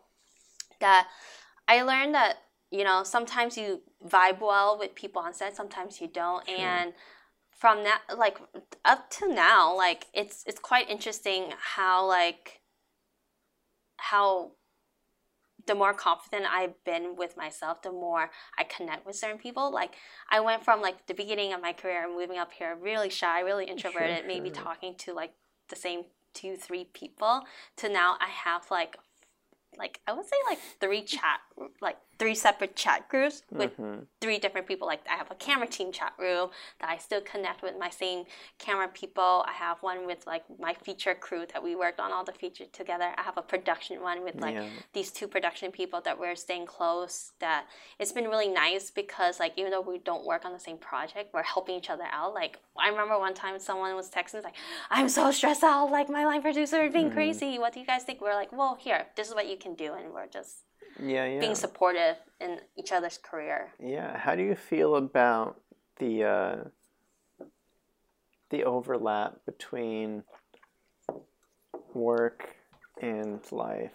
With like that's one thing that I'm trying to work through myself is like, do I just get it through my head that my friends are likely going to be the same friends that I'm hoping to also work with, or am I going to have friends outside of film that have no idea what I'm up to, and we're just kind of like friends regardless? Like it's kind of like a weird. It's a weird thing. I have a couple experiences of that. I have a couple of really close friends. I have like a group of girls that I stay connected with, and they don't work in film. They're literally an OC. None of them really work in film. Okay, so they predate you moving into film, though. Yeah. Or actually, no. Interestingly enough, they were. Oh, okay.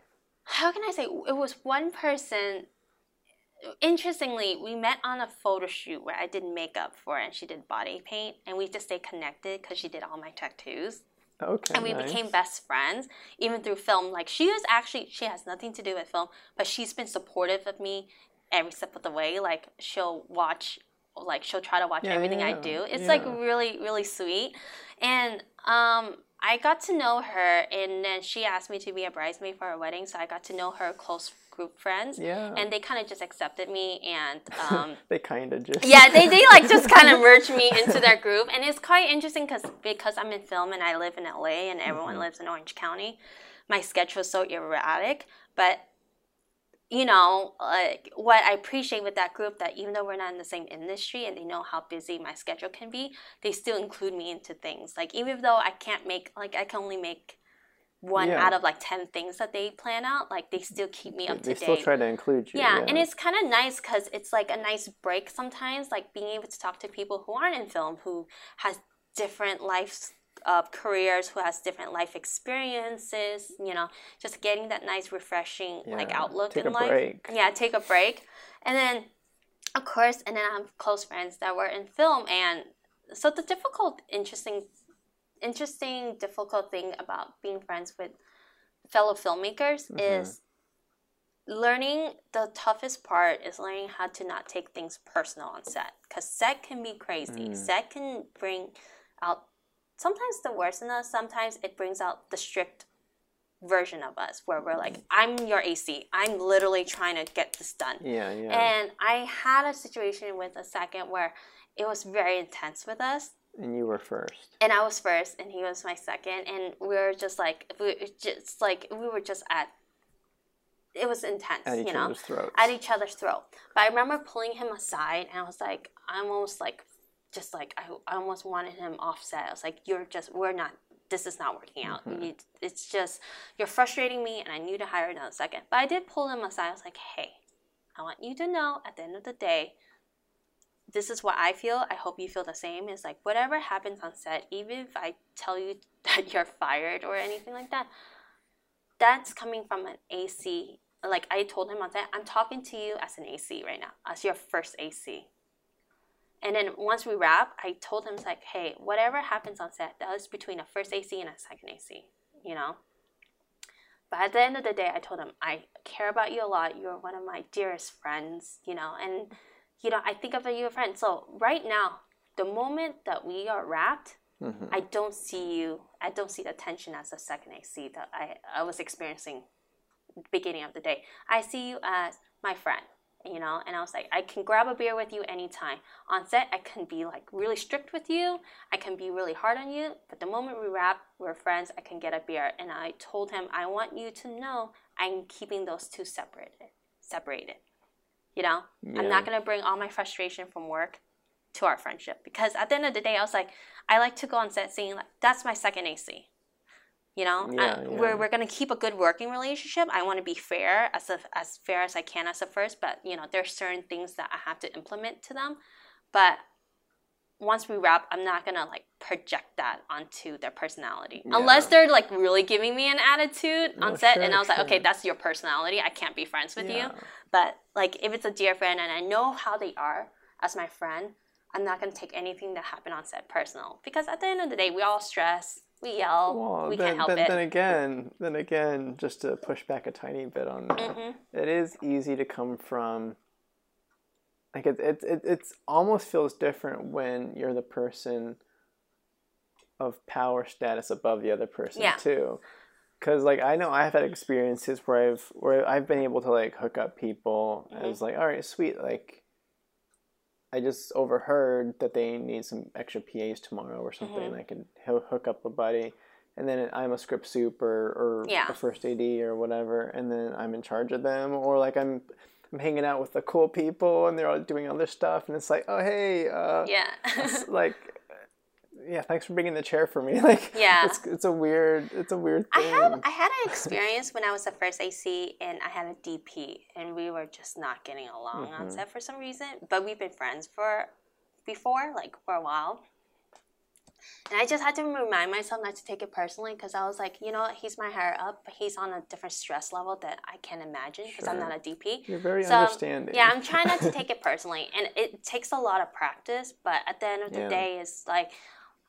You have to remind yourself, and I remind myself after we wrap, it's like, at the end of the day, if we weren't doing the set, are they a good person? Okay. Is how they're acting on set valid? Like, were they just stressed? Or is that, like, actual personality trait? then I had to take that into consideration. And at the end of the day, I wrap. It's like, you know what? He's a good friend. I'm not going to take it personally.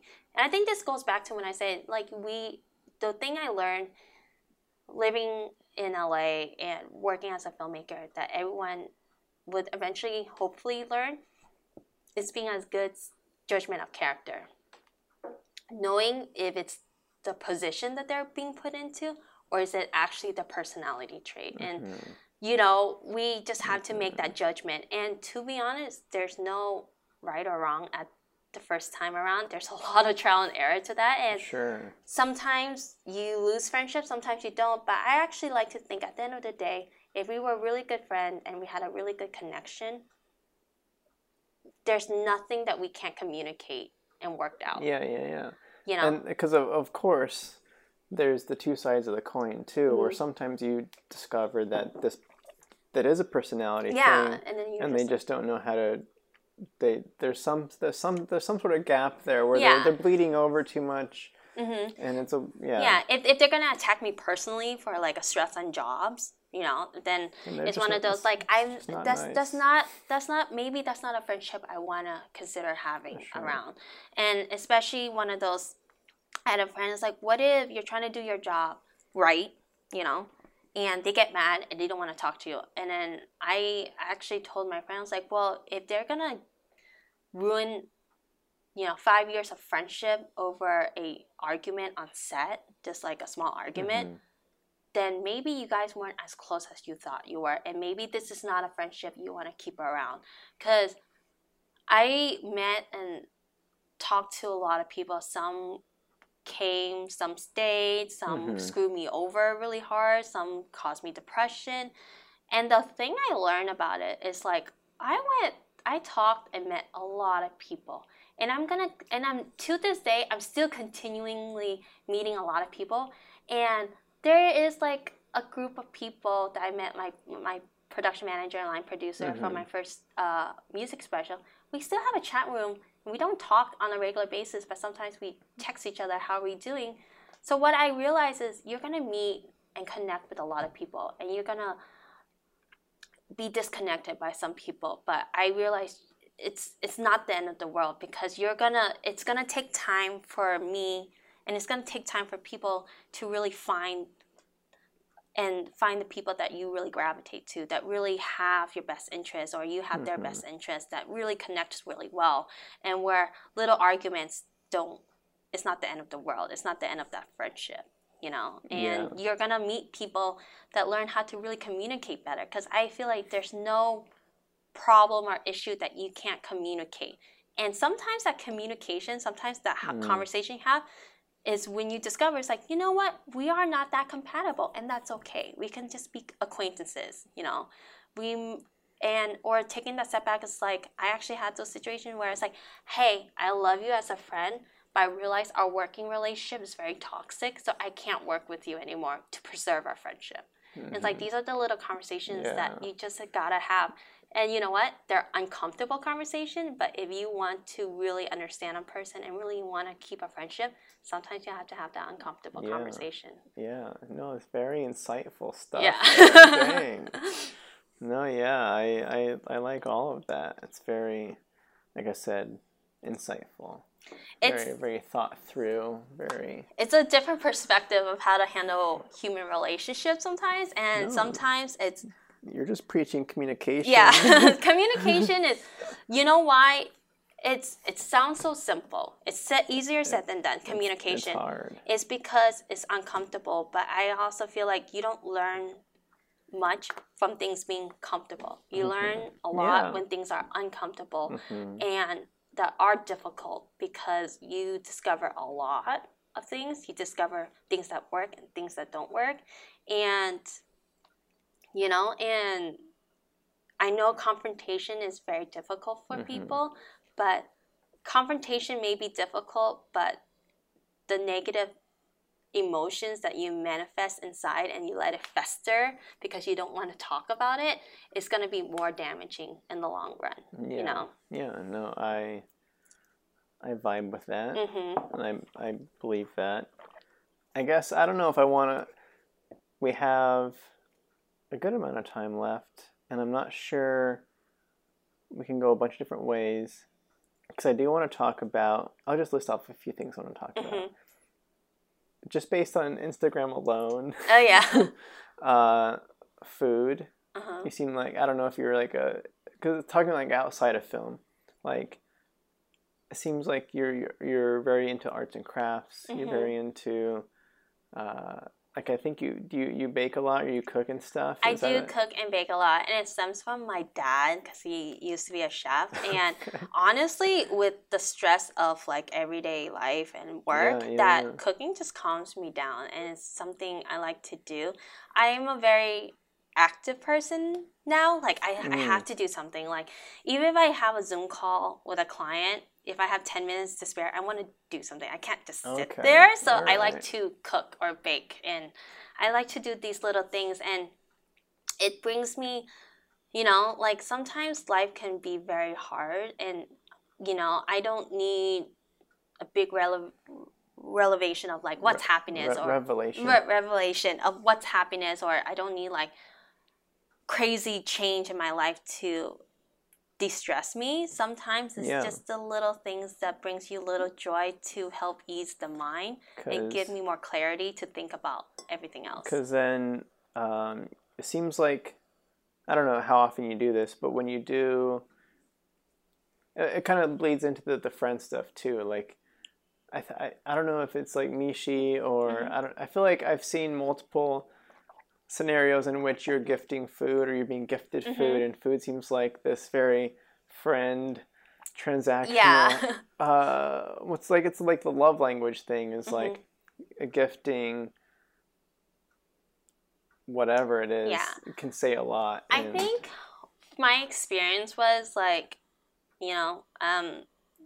I went through a lot of difficult things in my life, and sometimes you don't want someone to like, I can solve this for you. Sometimes you just want someone to reach out and it's like, hey, are you okay? And like, make you feel like you're not going through it alone, make you feel like, you're being heard, whatever it is. So for me, I think what my experience is from like my past experience, I look at people, I'm like, you know what? I don't know what's going on in your life, and sometimes the happiest people might be going through the most. Sure.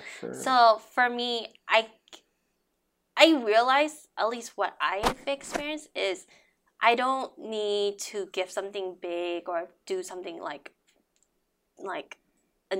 something crazy for people to feel joy. Sometimes the little things really brings the tiniest happiness to people's life, and it's kind of nice, because like I can have a friend going through a stressful day, and I can't really fix their problem, and sometimes people don't really want to talk about it, and I totally understand, because when we go through some like mental health issues or emotional issues, like it's hard for us to communicate, and that's okay. Because we're still working through it ourselves, or whatever the case. And we don't want to feel pressure to talk about it. And for me, I think the little things that you do for people is one of those, hey, I can't help you, and I'm not going to force you to talk about it, but I baked you something to know that I'm here for you, and I hope you're doing okay. Just so it's like, or like little distractions, like, I know you're going through a stressful time, so I made these cookies, and I hope it helps give that little joyful distraction, because that's something like I had a couple of people do for me, and it actually makes a world of a difference during a bad day. So for me, if I could do that in return, it's really nice. And personally, I'm happy when my friends are happy, like, I'm happy when we're all happy. So even if it's little things that we can do for each other, it doesn't take much out of our day. It doesn't cost us much. But like, baking cookies can take like 30 minutes for me, right? And it doesn't cost me much. Sure. It doesn't take much out of my day, but you never know. That might be the biggest positive effect of someone else's day that I don't know about. Like, it may have not been much for us to do, but it might have made someone's day very, very heavily. It could have been a heavy change for their mood. You're saying being gifted the cookies.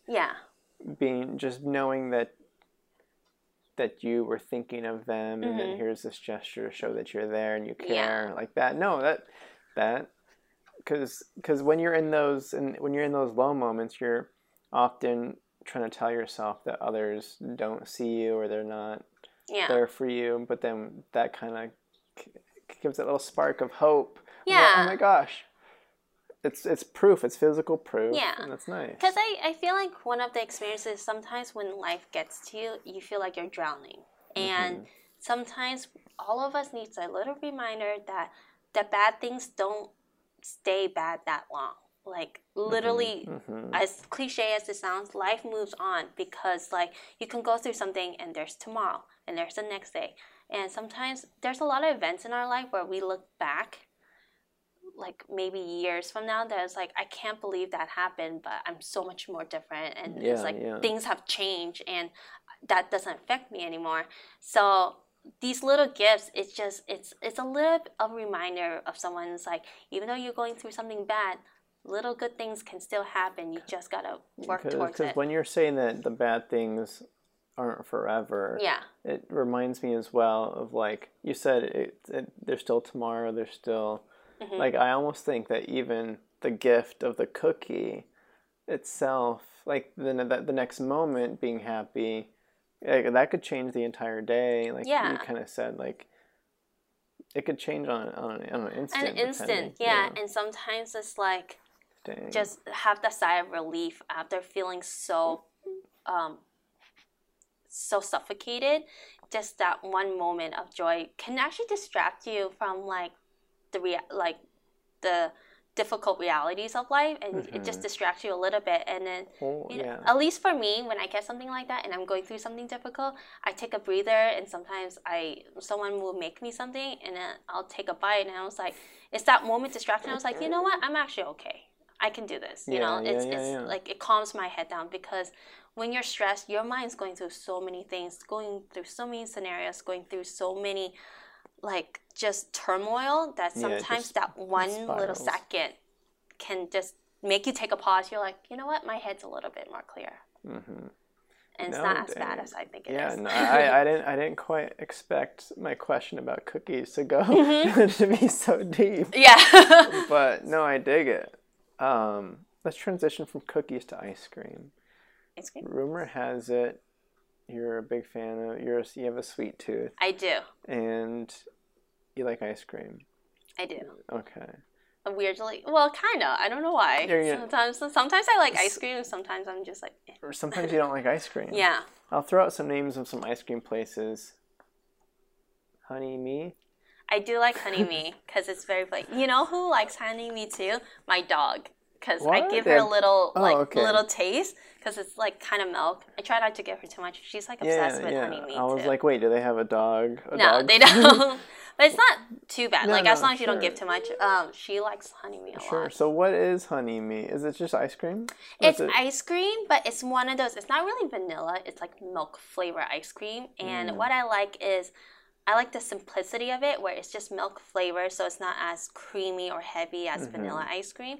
But they put honey, like fresh honey and honeycomb on it. Okay. So it has that little nice sweetness from the honey, and it has a little bit of a mellow taste from the milk. Yeah, I've never been, but I did see it. You had posted it. You had posted some cool pictures about it. And I was like, it looks good. It's really good. I really like it, and it doesn't feel heavy at the end of the day, like vanilla ice cream. Yeah, it's a nice to satiate that sugar urge. I don't know. I can talk about a couple other things. Let's talk about, like, this could potentially go nowhere, but based on the cookies, I don't know where it could go. The hair. So I know that you color your hair on occasion. Right now it's short. Yeah, I literally made a decision that morning. I was like, cut it short. She's like, are you sure? I was like, yeah. Yeah. So what does this external representation, to go a philosophical route, demonstrate about, or is it just like, how do you approach it?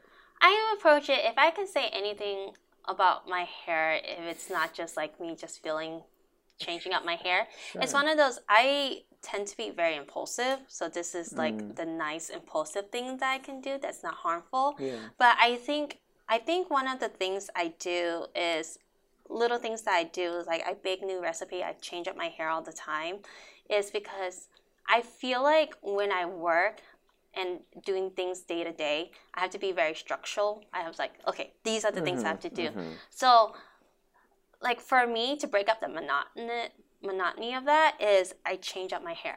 I'm very impulsive, and it allows me to be that impulsive, spontaneous side of me is changing my hair a little bit, because I work in such a structural world sometimes that I need to do something that's a little different, and it keeps me a little sane, I think, as well. So then it's me balancing like structure with a little bit of spontaneous chaos. It's, you know, like I think everything in life can be a balance. You can be very strict on, like me, strict on set, but I can also be very impulsive and just spontaneous when I go out to travel or do something fun, you know?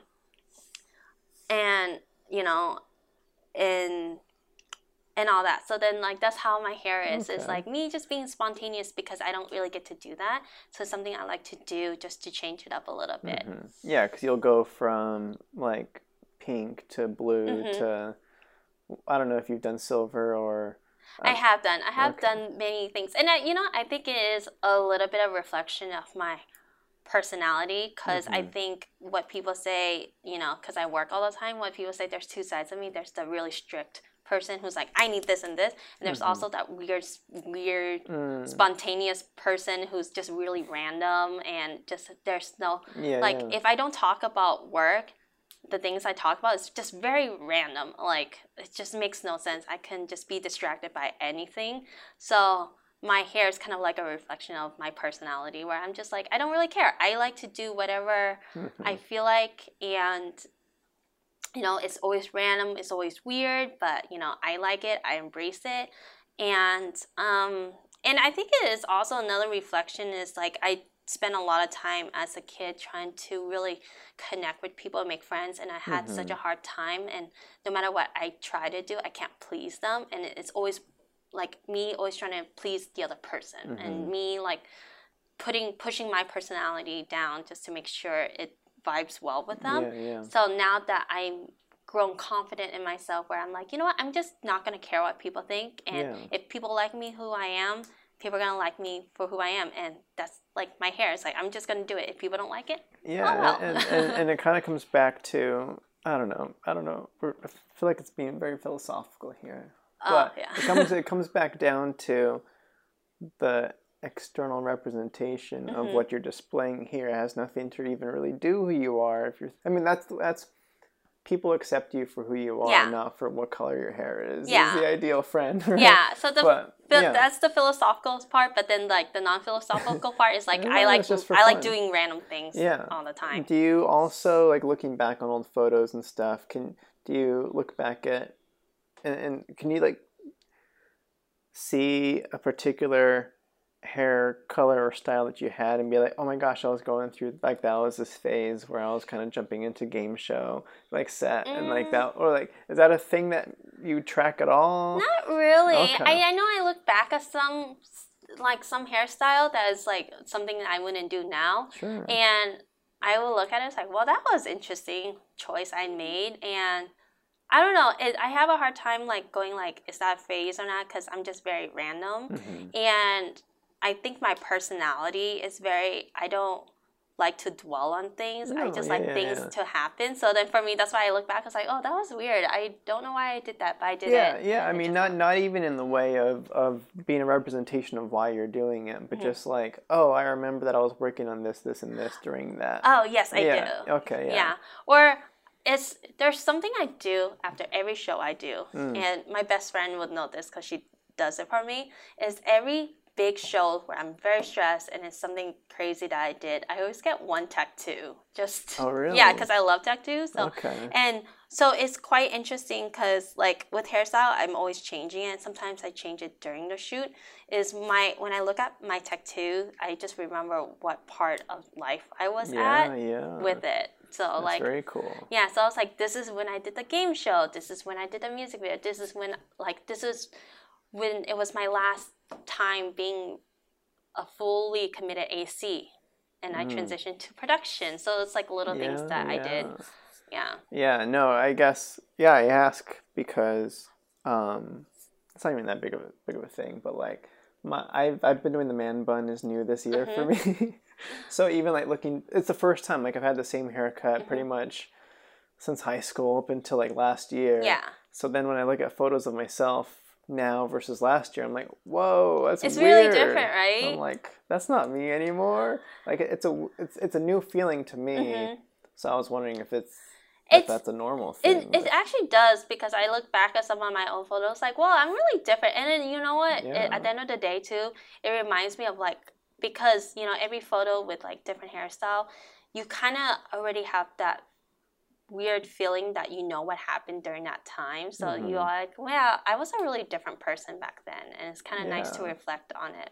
And that is the other cool thing too, is it's nice looking back on yourself and seeing the growth that you've had. Like it'd be weird looking back on yourself and you look exactly the same and nothing's changed. Yeah. Like that would be a weird feeling to have. It is. And you know what's interesting about hair is like I go through some of the same color and haircut. Okay, yeah. I remember looking back at a photo with my short hair going, I got that short hair because I was going through a really depressing time, and I cut it because I just needed a mental break, and I was hoping a short haircut will help me with that.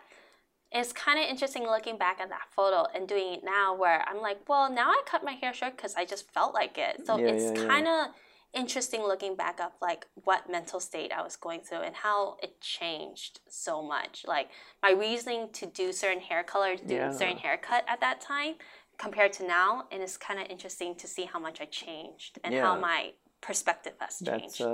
That's very empowering in ways too. Being that decisions are being made differently now in different ways, and your awareness of it is kind of cool. Sweet. Do you want to talk about? I don't know. Do you want to talk about? Because you've posted about it a couple times, but I don't know if you even the Post Malone thing you just came off of. Oh yeah, it actually premieres today. It premieres today? Yeah. So it'll be out by the time this comes out. Okay. Yeah, it's actually kind of weird because I don't know how to like view it. Like there's instructions on how to watch it.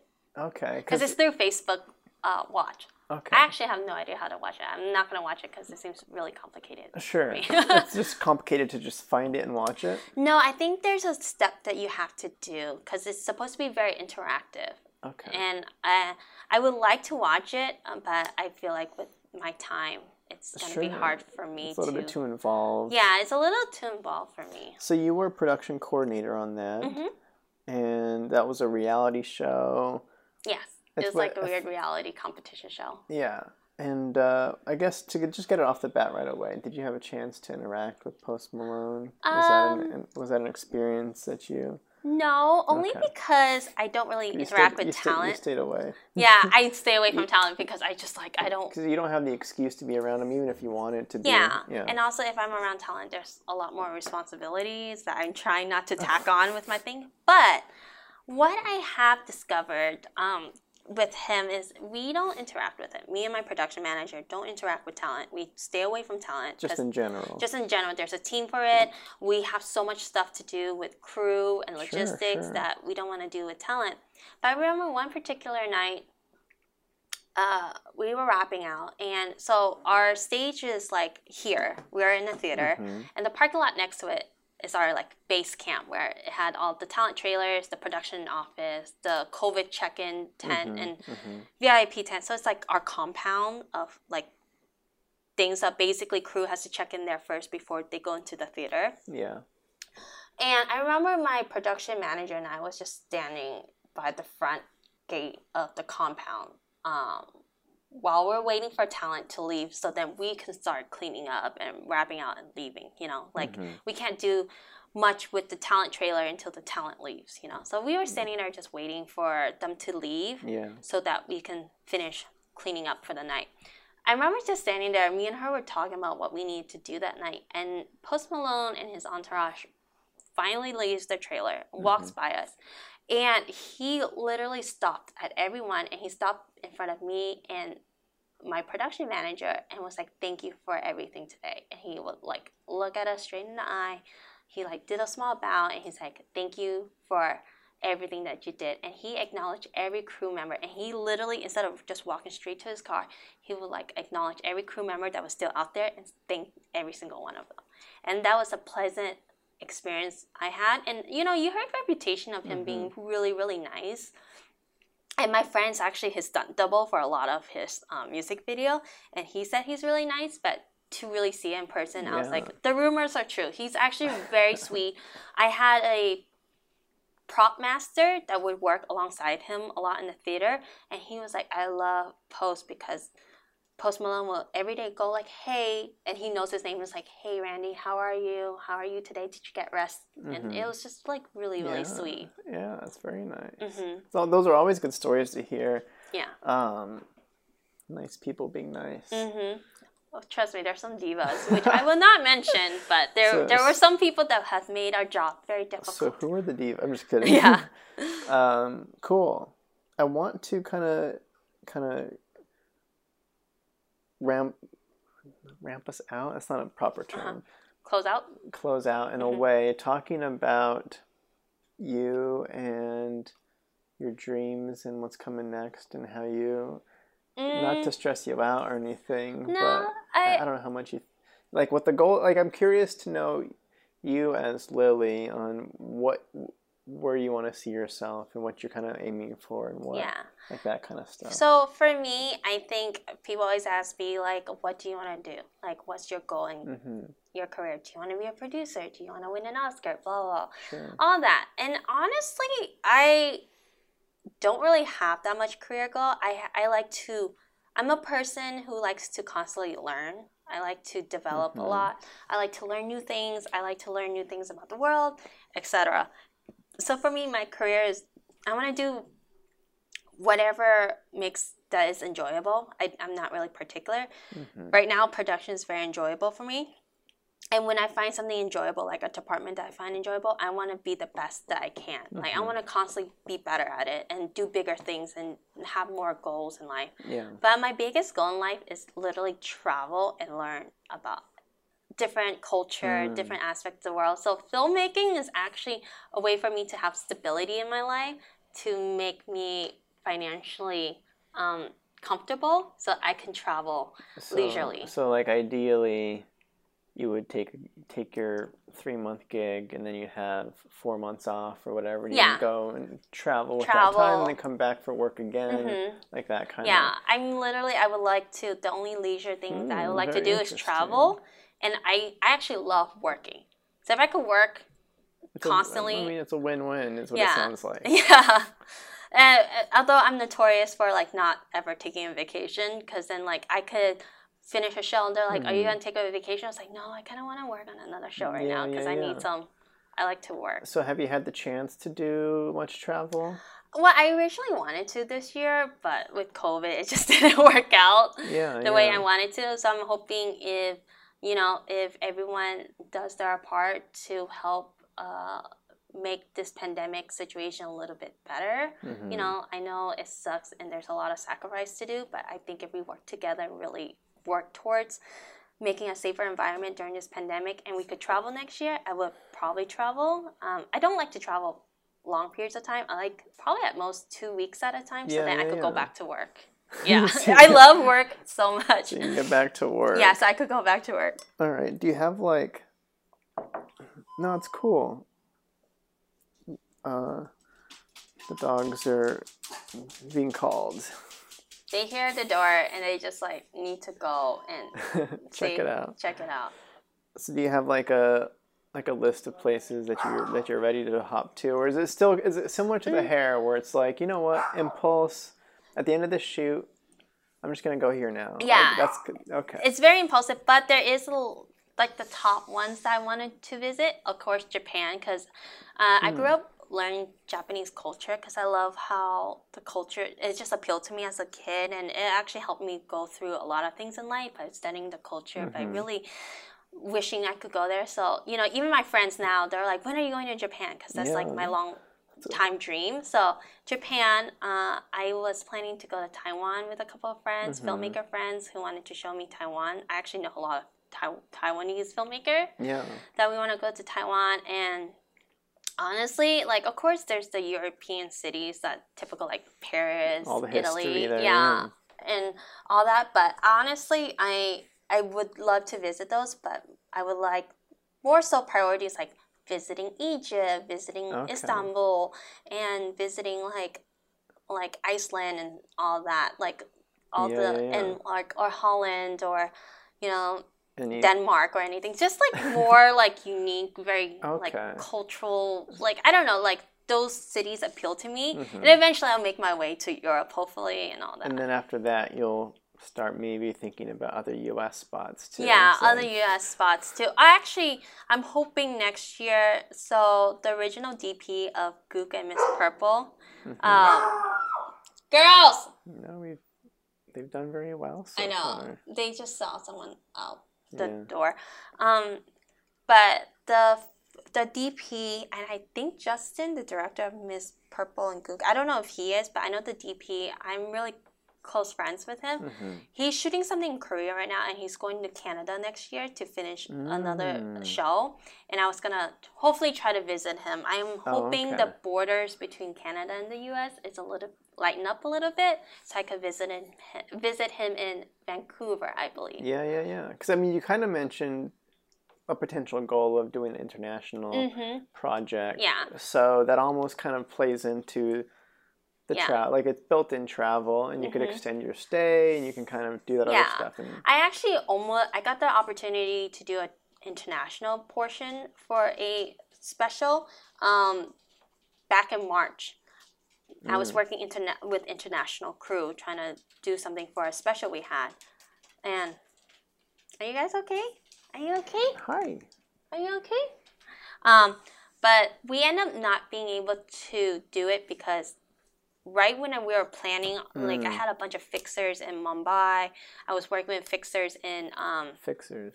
Fixers are so you know how it gets daunting when you had to do a shoot in like India or Africa, right? Like Ghana. I was working with Ghana and trying to figure out all the logistics in there. So fixers aren't really like production people, but they're certain people in that country that is the liaison between the American crew and the crew there. So they will help you get visa. They're basically your go-to guys. It's like, hey, can you help me set up with visa? Okay.